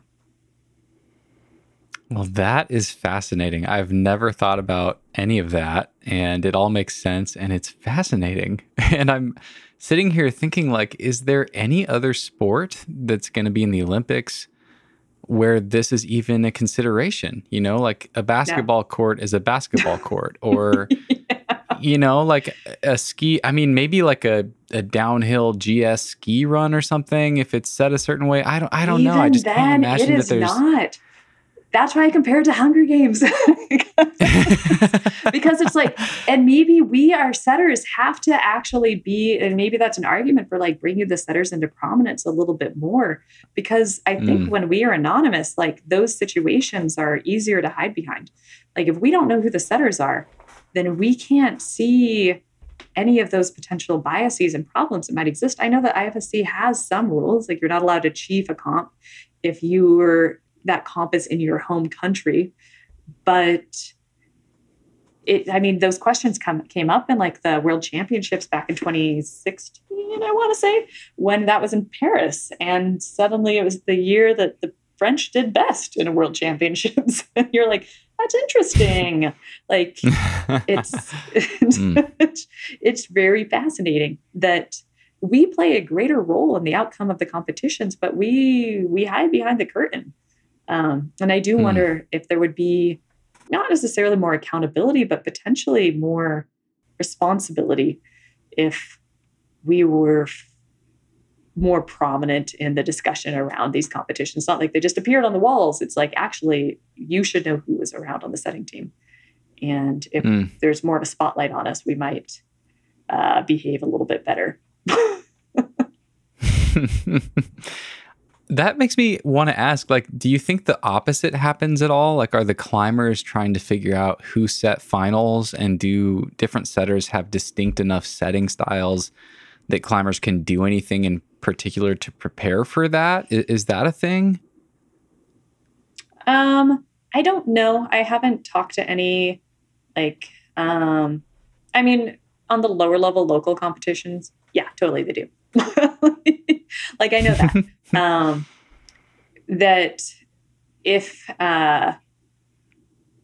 like people, if they know they're coming to like a bouldering project competition, know that we have a different style because of our setters and will train to that style if they want to do well in our competition. But I don't know for the World Cup athletes. That's a great question. You should ask that if you get somebody on the podcast at some point. You should totally ask them that. Yeah. Because I know that they have access to that information. I don't know how far in advance that is published and whether that feels useful or whether they're so far into their training cycle already that it's not so useful for them. And I also wonder, because there is such a small group of people that are certified, if that even matters now. Like you see the same person chiefing like 2 to 3 of the competitions. Like our new director of route setting, Garrett Greger, is like, he's been involved in 2 of the World Cups so far this year and is going to be at the Olympics. And it's like, it's not that diverse of a crew. So it could be that if you just and he was involved in a bunch of the previous years. And it's like, so if you kind of adapt to what you ran into in the World Cups last year, you probably have a pretty good odds of running into almost exactly that same style this year. Yeah. Okay. Probably just because it's so small a group of humans. But then is that potentially an argument for IFSC to open up to a wider variety of people so that the climbers can train less to that style? And does that, again, make a more fair playing field? Especially for like new countries coming in that don't have as much access to like historical World Cups. It seems like not having like the ability to train to that style because they haven't been exposed to that style. Is it not fairer to some of these newer federations if there was a greater variety year to year across the World Cups? Yeah, that makes sense.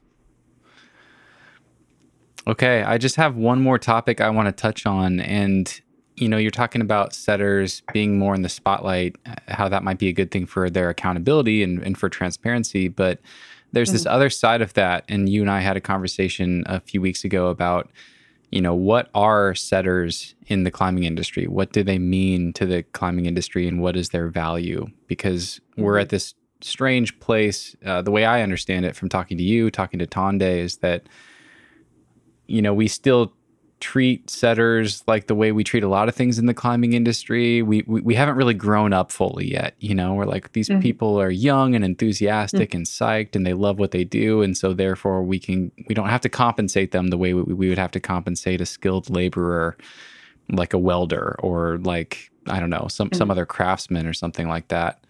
I would just love to get your thoughts on that. Where are we at now as far as that side of the industry goes, and do you have a vision for the future or anything, any soapbox? Feel free to jump up on a soapbox and share what you've been thinking about, or take this however you want, but I would just love to get your perspective on it. Yeah. That is the question. And it's been something that I think every setter that I've run into, particularly in America, but it's greater than America. Like I have had this conversation with Florian. I had this conversation with one of the Japanese setters that I was working with, this guy Jin.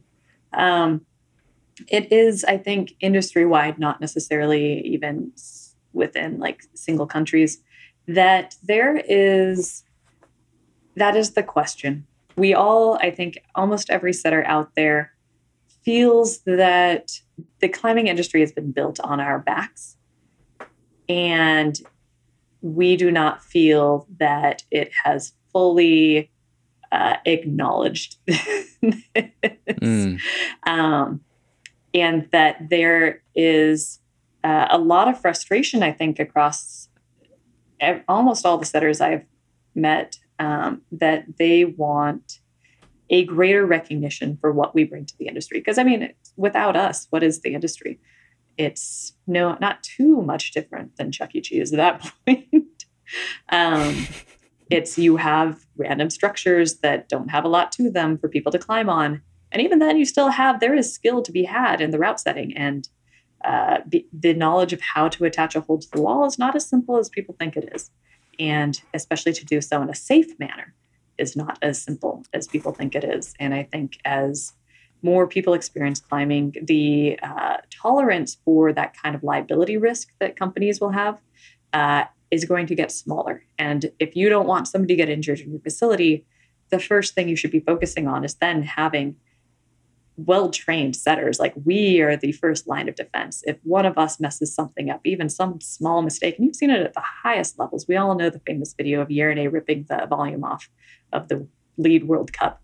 And that's like, those setters should know. I doubt everybody does. I don't think I had seen that until I talked with you and you were telling me about, because I was like, the safety, yeah, I guess I get it, but like, how hard is it to bolt a hold to the wall? And then when you're talking about screwing on volumes and then attaching holds to volumes and you seeing entire chunks of plywood rip out of the wall, that was really eye-opening for me to hear about. So I'll be sure to find that video and put it in the show notes for people. Yeah, because that video is crazy. It's like, this is somebody who it's like super early on. It's like second bolt or something. And yeah, it's like it misses his head. He rips this volume off of a stack of volumes. And it apparently only had like one, maybe two screws in it. Like, definitely had one side where he was pulling on that didn't have a screw.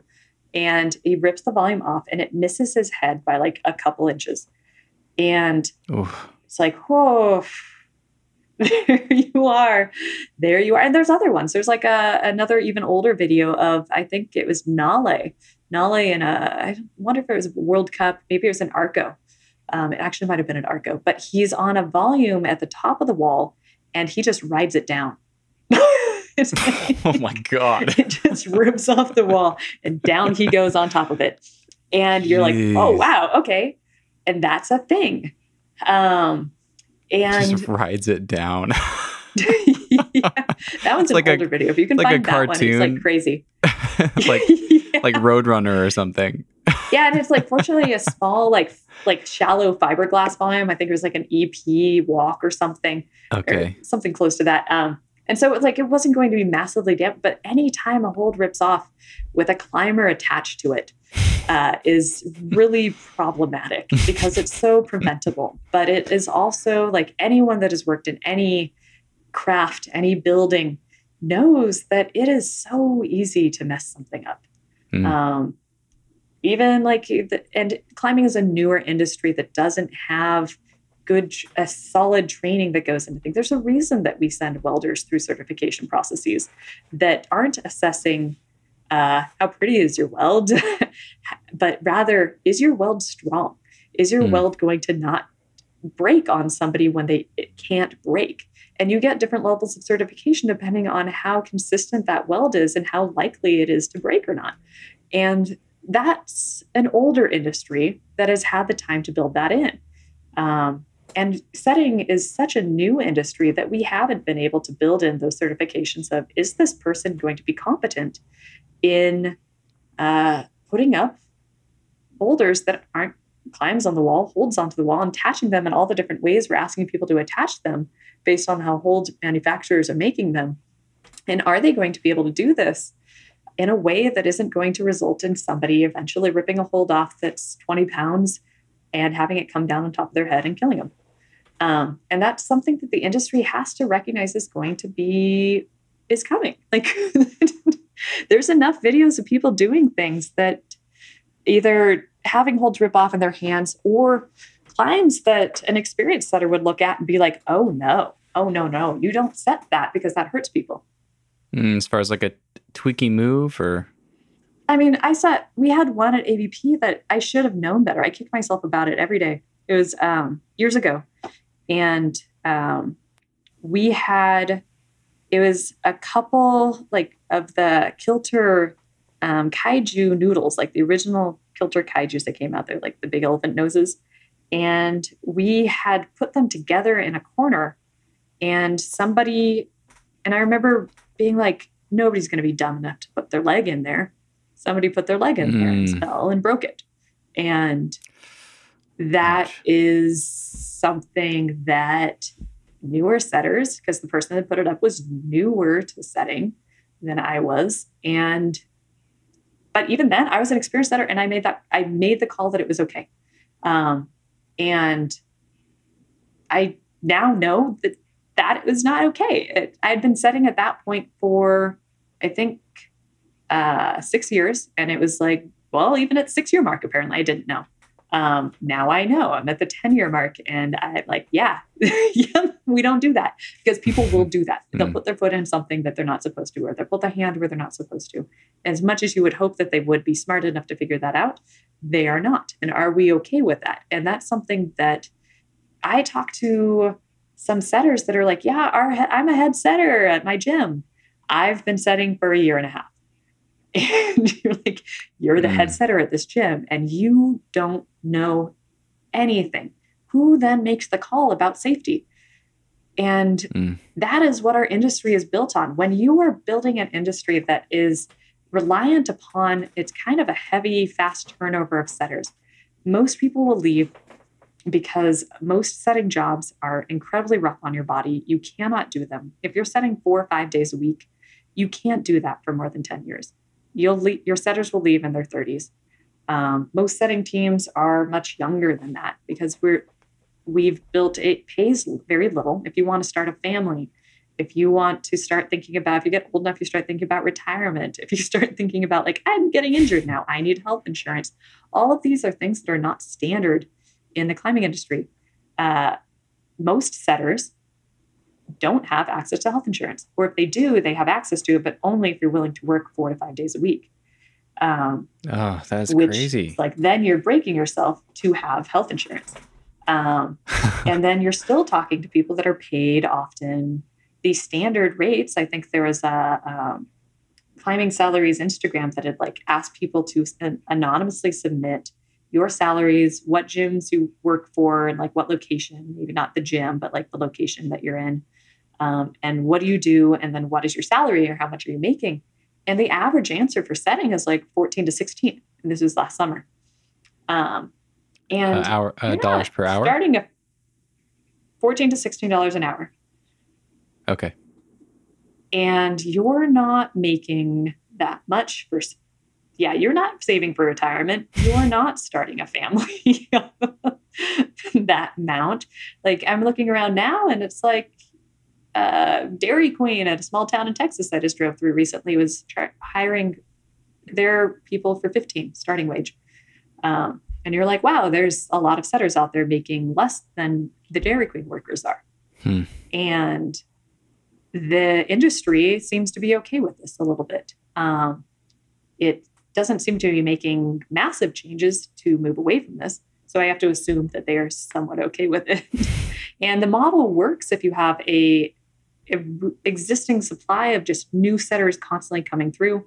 As people get older, they're broken, they stop being as excited about something, and they start thinking about how this actually works long-term in their lives, and they realize this is not a sustainable career. They leave it. We are lucky that we can fill in with new setters constantly because everyone's like, it's fun. It's a fun job. And people in the climbing world want to be involved in it. It's really rewarding in many ways. I do not regret my time setting in any way, shape, or form.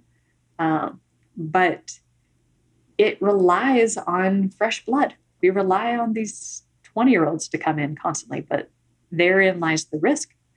If you have a gym that has so much setter turnover that you lose setters after a couple of years, then who is going to gain enough knowledge to know that this is going to hurt people, or who's going to hold the enough knowledge to be able to like set standards that the gym should be following? And that's something the industry has to wonder about, I think. Yeah. Do you have a vision for how that could be better? Does it come down to developing training and certifications for people? You know, if we raise the level of training and then we raise the requirements to become a setter, then we can raise the wages. Is it something like that, or is it not need to come from the culture? How do you think about that? That is a great question. I think it has to come from a couple different things. Like we recognize, Tonde and I had talked about this a bunch. We talked about how do we professionalize setting in a way that we can go to the gym owners and say, hey, we're professionals, like pay us as professionals. Nobody's going to want to pay you $25, $30 an hour if you have people rolling in their flip-flops, forerunning in their flip-flops, not paying attention to any of the customers, goofing off during what they're doing, standing on top of ladders, doing like backflips off, or like hopping ladders around, moving them with their feet. Like we've seen all of this, like, wrestling in the setting area. Like if we want to be taken as professionals, we have to change our behavior to act like professionals. And that is sadly, while we are moving in that direction, and that is really heartening. And that's one thing I do have to give a lot of credit to USAC for, is that I think they're setting clinics and they're wanting to professionalize the competitions has spread out culturally to professionalize the idea of like, people are like, I am a route setter, and it's no longer okay to roll in just like, I don't have a drill, I don't have any of my own tools, I don't wear closed-toed shoes, and I don't know what safety is. And it's like, USAC actually has done a good job to make that, at least, if the only certifications we have that are that, at least they're pushing the safety and professionalism. So that's useful, but there's only so far that'll go, because we're trying that and we're not seeing like a massive budge of pay rates. I think it comes down to the basic economics of it. In any industry, pay rates will rise when companies cannot find employees to fill the positions. And the sad state of it right now is I think that it's still a fun enough situation for people that companies are always going to find another person that's excited to take that position for 14 an hour. And I don't know. Right. It doesn't give me massive amounts of hope for the direction of where the industry is going as long as that exists. And that's why I'm hoping, well, I'm not hoping for it, but I fear that the change will probably come from some safety accident that occurs that shines a spotlight on the liability that gyms will be assuming by having inexperienced setters. And then they will have to start looking for experienced setters. And then there might be demand for certification processes, et cetera. And setters that can demonstrate that they've been working for a certain period of time or been through this training or that training will then be able to command a bit more of a premium price.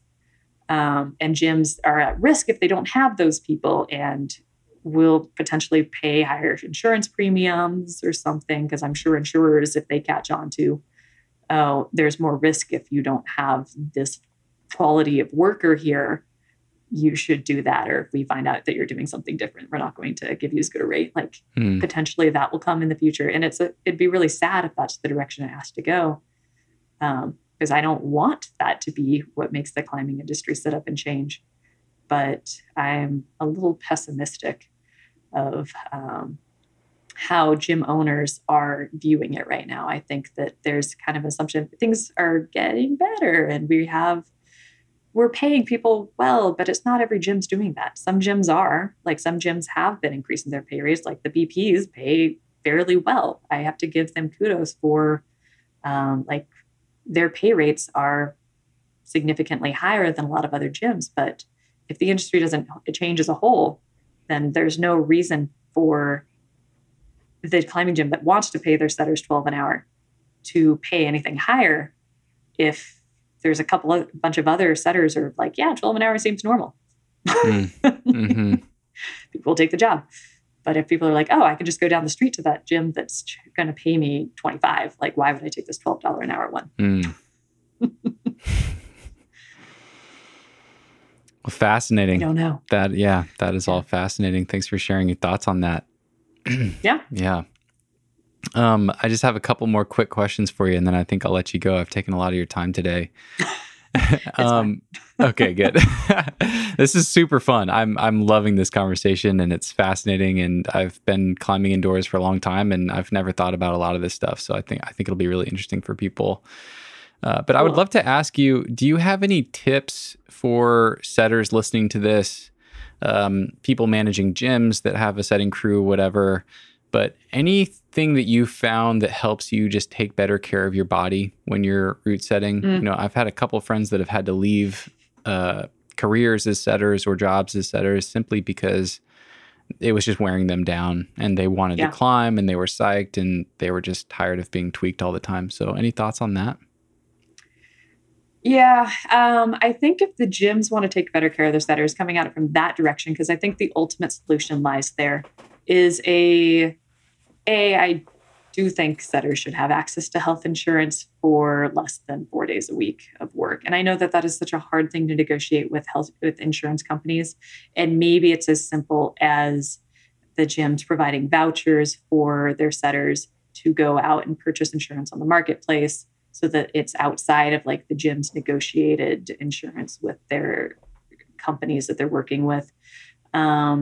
I don't know entirely there, or if there's like kind of an understanding that the setters will have an additional other work that is just a natural part of the job that isn't physically like doing the same level of work every day, but maybe you limit it to like 2 to 3 days, because I think long-term you have to build the rest days in for the setters.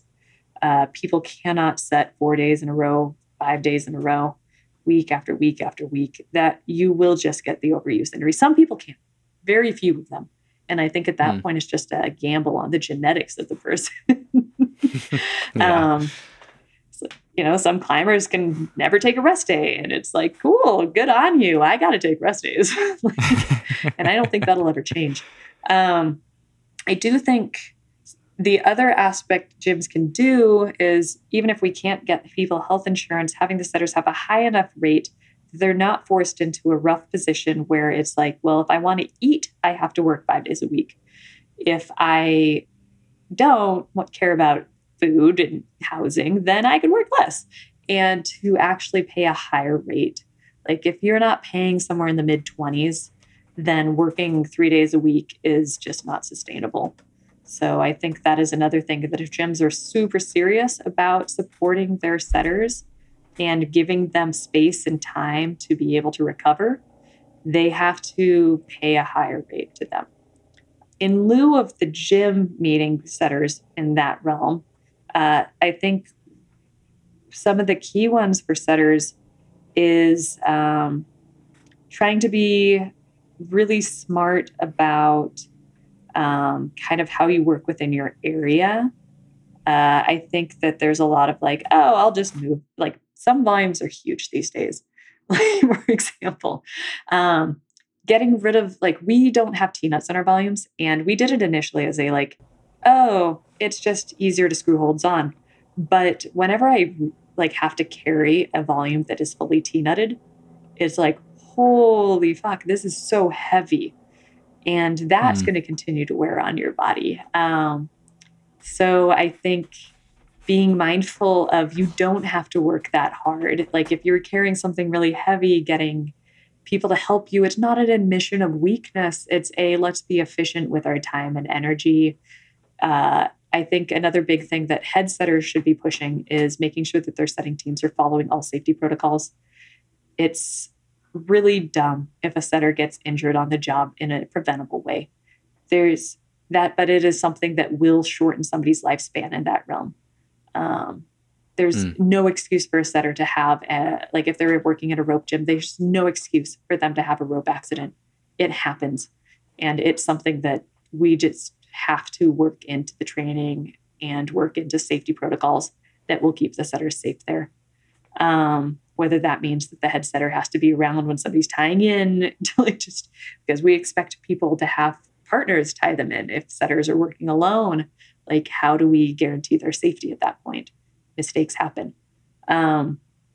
Or if there's no reason that setters should be working on ladders in a situation where ladders might fall, or working in situations where if their ladder does fall over, that they'll land on things.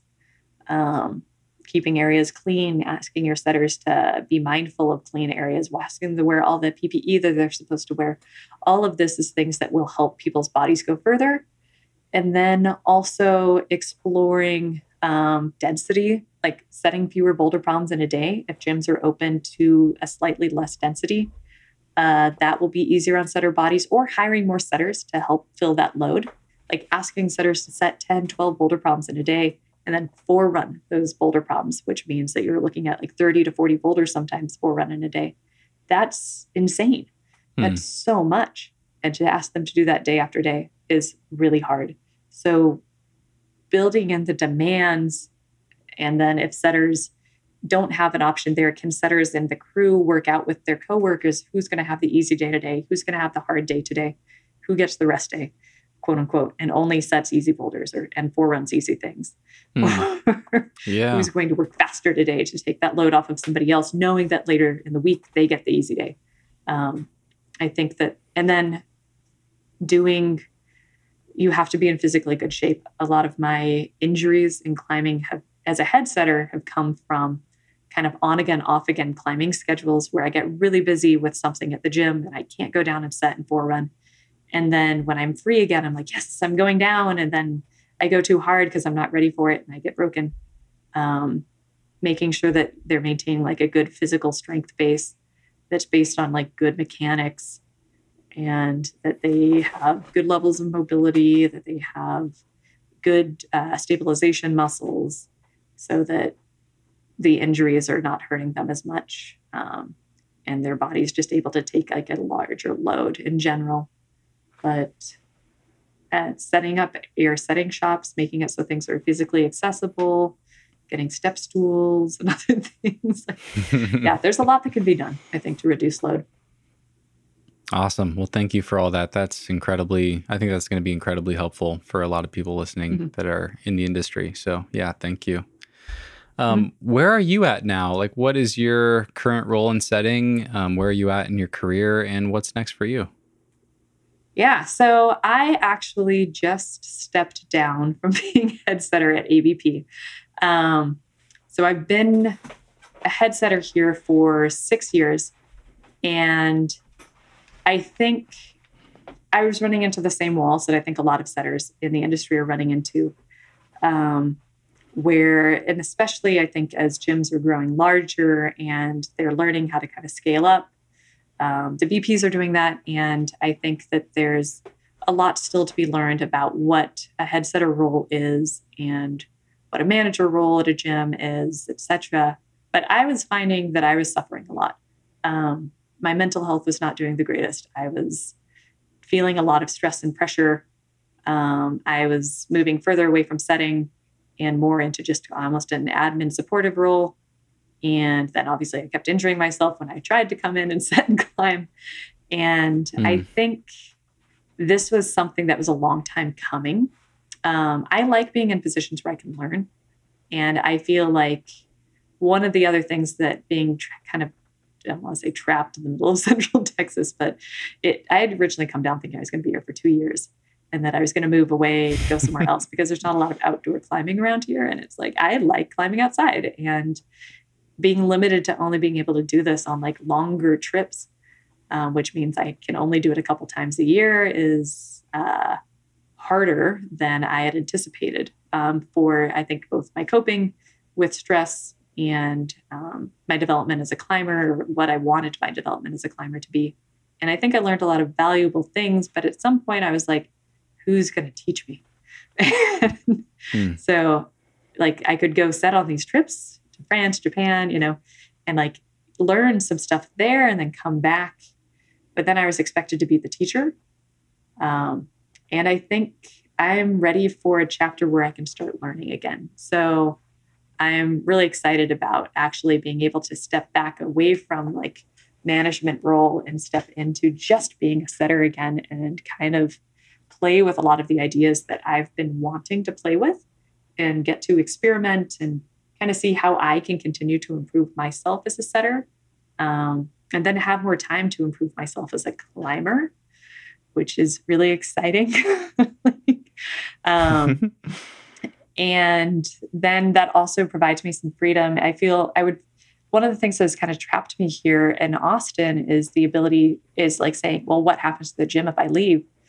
And I think this is also a good first step towards feeling a little bit more free to leave ABP. It's if I'm not in charge of it anymore and somebody else is taking on the responsibilities for the program.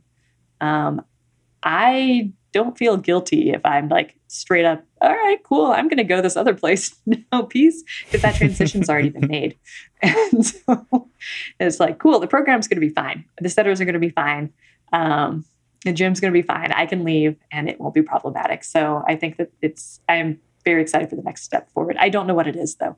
I think it was hard as a head setter to really have time and space. Like I'd come home from a day of like, I wouldn't even be setting. I'd come home from a day of just being a head setter, which, you're running your setting crew, you're running a bunch of, we have greater requirements of what our managers are trying to create as we become a more official company. And then I'm running the wall maintenance program. I'm running the adult instruction program. And you just have paperwork and meetings, reviews, and you come home and it like takes like 3-4 hours to like be able to relax enough to go to sleep. And you're like, that's not a happy life. And I don't want to climb because I don't want to be at the gym any longer than I have to be, but I feel guilty if I'm climbing at the gym because I'm supposed to be doing, there's all this work I have to do. So I think this is going to be so much time to actually think about what the next step is. Because before it's like, you can't think. You're just like stuck in place vibrating stress. It's like, cool, I'm gonna less stress. That's key. And then I can start thinking, do I want to go back into biochem? Do I want to go explore an entirely different industry? I would feel sad, but I mean, as we've already discussed, like the reality of setting is it doesn't pay massively well. So if I'm looking to my future, is there a future in setting for me still? Or is this something that can be a fun side project for a while and pay some bills while I'm trying to find something that will pay for my retirement? I don't know. But it's a real question. And I think every setter has to ask themselves that. Well, that's awesome. I'm excited for you. It sounds like this is the start of a pretty cool new chapter. So I'm excited to hear where it ends up going. You've talked about learning a couple times and how much you love to learn. And, now you've created space for yourself to be able to do that. What is something that you are excited to learn more about right now? Whether it be a specific component of your own climbing or of your setting or other. Does anything come to mind that you're excited about? Yes. And my setters, if they ever listen to this podcast, they're going to laugh really hard about this one. I'm actually absolutely horrible at dynamic movement. I'm absolutely horrible. And I was telling you, like, running the circus is actually in the last couple months been really useful on this. And I'm like, wow, I feel like I'm becoming better at this. I just set up 2 years ago, I think it was 2019. The summer of 2019, I had the really cool opportunity. Premium Holds up in Dallas had hosted a clinic with Laurent Lepore, who's one of the most epic setters ever. He's amazing. He's like the godfather of setting in the World Cup era. So he's French. He runs Cheetah climbing holds. He was also a major shaper for a lot of the EP holds, entreprise holds, and including some of the iconic shapes like the Taijutsu, which is that urinal shaped one that everyone knew about in the World Cups back in the early 2010s. That a lot of the flat hold stuff is based off of. And so his main goal now is shaping, and he shapes from his experience as a World Cup setter. But he was one of the big people that drove a lot of the kind of integrating more of the dynamic movement into the World Cups. And we did a 2-3 day clinic with him, and it was so cool. And I learned so much about how to set dynamic movement. And I learned it's really cool process to work through, because it depends so much on the wall angles and the hold angles. And there's so many subtleties to play with. And I am not good at that. And I think that is something I've never really felt the opportunity to explore as a setter. I often felt really pigeonholed into I've always wanted to fill the gaps that the other people on the team aren't setting. And there's often one of the most common patterns of a lot of new setters is that, particularly the guys, but not always, is that they get really excited on setting dynos. And so you always will have somebody on the team that's just setting all these dynos. And you're like, well, we have one already. We don't need a second one.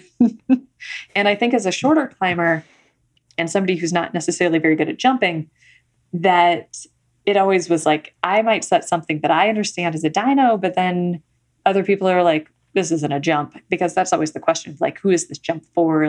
Well, I'm taller. I'm 6'2". It's not a jump for me. And it's so I can't set it if it's not a jump for you. And oftentimes the dynos in the gyms, I think, are set that way. But I'm interested in exploring things that feel like dynamic movement for me and my size and people that are a little bit shorter, and also exploring, can we take it to lower levels? And can we start introducing these skills into people at very early on in their climbing? And just, I'm bad at it. So I'm psyched to learn, because I like working on things that I'm bad at, whether it be setting, whether it be climbing, other things in life. Not always. Sometimes it's harder to convince yourself to work on bad things, but I think that is the first gap that I'm kind of excited about. Is I want to be that setter that everyone on the team kind of hates, because they won't stop setting dynos right now. Yes, you're just going to bro out on all of them. More dynos. Totally bro out on all of them. Dynos only. Amazing. And I'm going to get told to stop. Yeah, I just set this purple dyno so our purple circuits are V2 to V4. And I thought it felt like a V4. But I think it might actually be better if you're a shorter climber who can't jump very far. So if you overpower the move, or if you're a little bit too tall, this jump doesn't work very well. Or I have gotten better at dynos than I thought in the last couple months, but I don't think that's actually too much the case. Either way, everyone thought it was really hard. I don't think it was. I think it was a different style. And again, it's that idea of like diversities of bodies. Like you want that diversity because then you might end up with situations like this where I found a dyno that I think is honestly easier if you're shorter and weaker.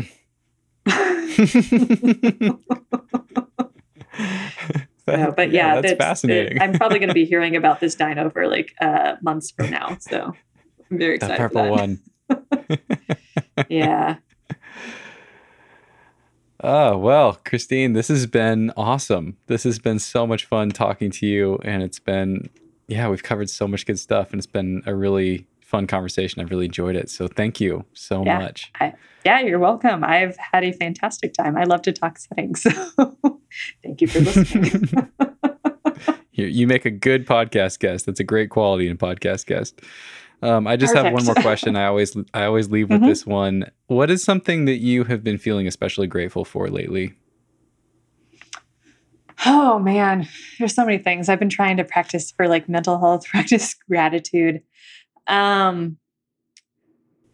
But I am right now feeling particularly grateful for actually the BPs being a company that was going to allow me to step away. So this is a decision I made only a couple weeks ago, and they could have said no. And they could have made it really difficult. And instead, particularly my boss, my GM, was so supportive as soon as I was like, I think this is something that I need to do for everyone's sake, my own, like everyone around me. And he was so supportive. And the fact that I can still like count on an hourly job that pays well and will give me the flexibility to be able to find what is next in my life. And not just the company, but then also all of the setters that I'm working with and the other managers, everyone's been very much like, okay, cool. We're psyched that you're psyched. And it makes something that was like actually moving into it, like a really scary experience of like, shit, I'm about to effectively quit my job. And I don't have a backup plan of what I'm going to. It made it a much less scary and feels really nice. So I think that is what I'm particularly grateful right now is that, the AVP employees are awesome, and the BP like directors have been very professional and kind in this. So very cool. Thanks for sharing that. All right. That's all the questions I got. That's everything. But I'd love to do this again because there's definitely some of these topics that we touched on that deserve a longer conversation. And I know Tande's list right at the end. Fun. It was like, oh man, that's so much. I think he was just giving me ideas. Whenever. I don't think he didn't intend for me to read them all off necessarily, but they're all good. So I'll hold on to his email, and you and I can do a round 2 sometime. How about that? Cool. Sounds good. Sounds great. I would love to. Awesome. Well, Christine, thank you again. Really appreciate your time. And I look forward to round 2 sometime in the future. Cool. Awesome. Yeah. And let me know if there's anything else you need from me. Okay. I'll be in touch. Yeah, I'll shoot you an email. Cool. Okay. Thanks so much. Enjoy the rest of your day. I'll talk to you soon. All right. Bye. Okay. Bye.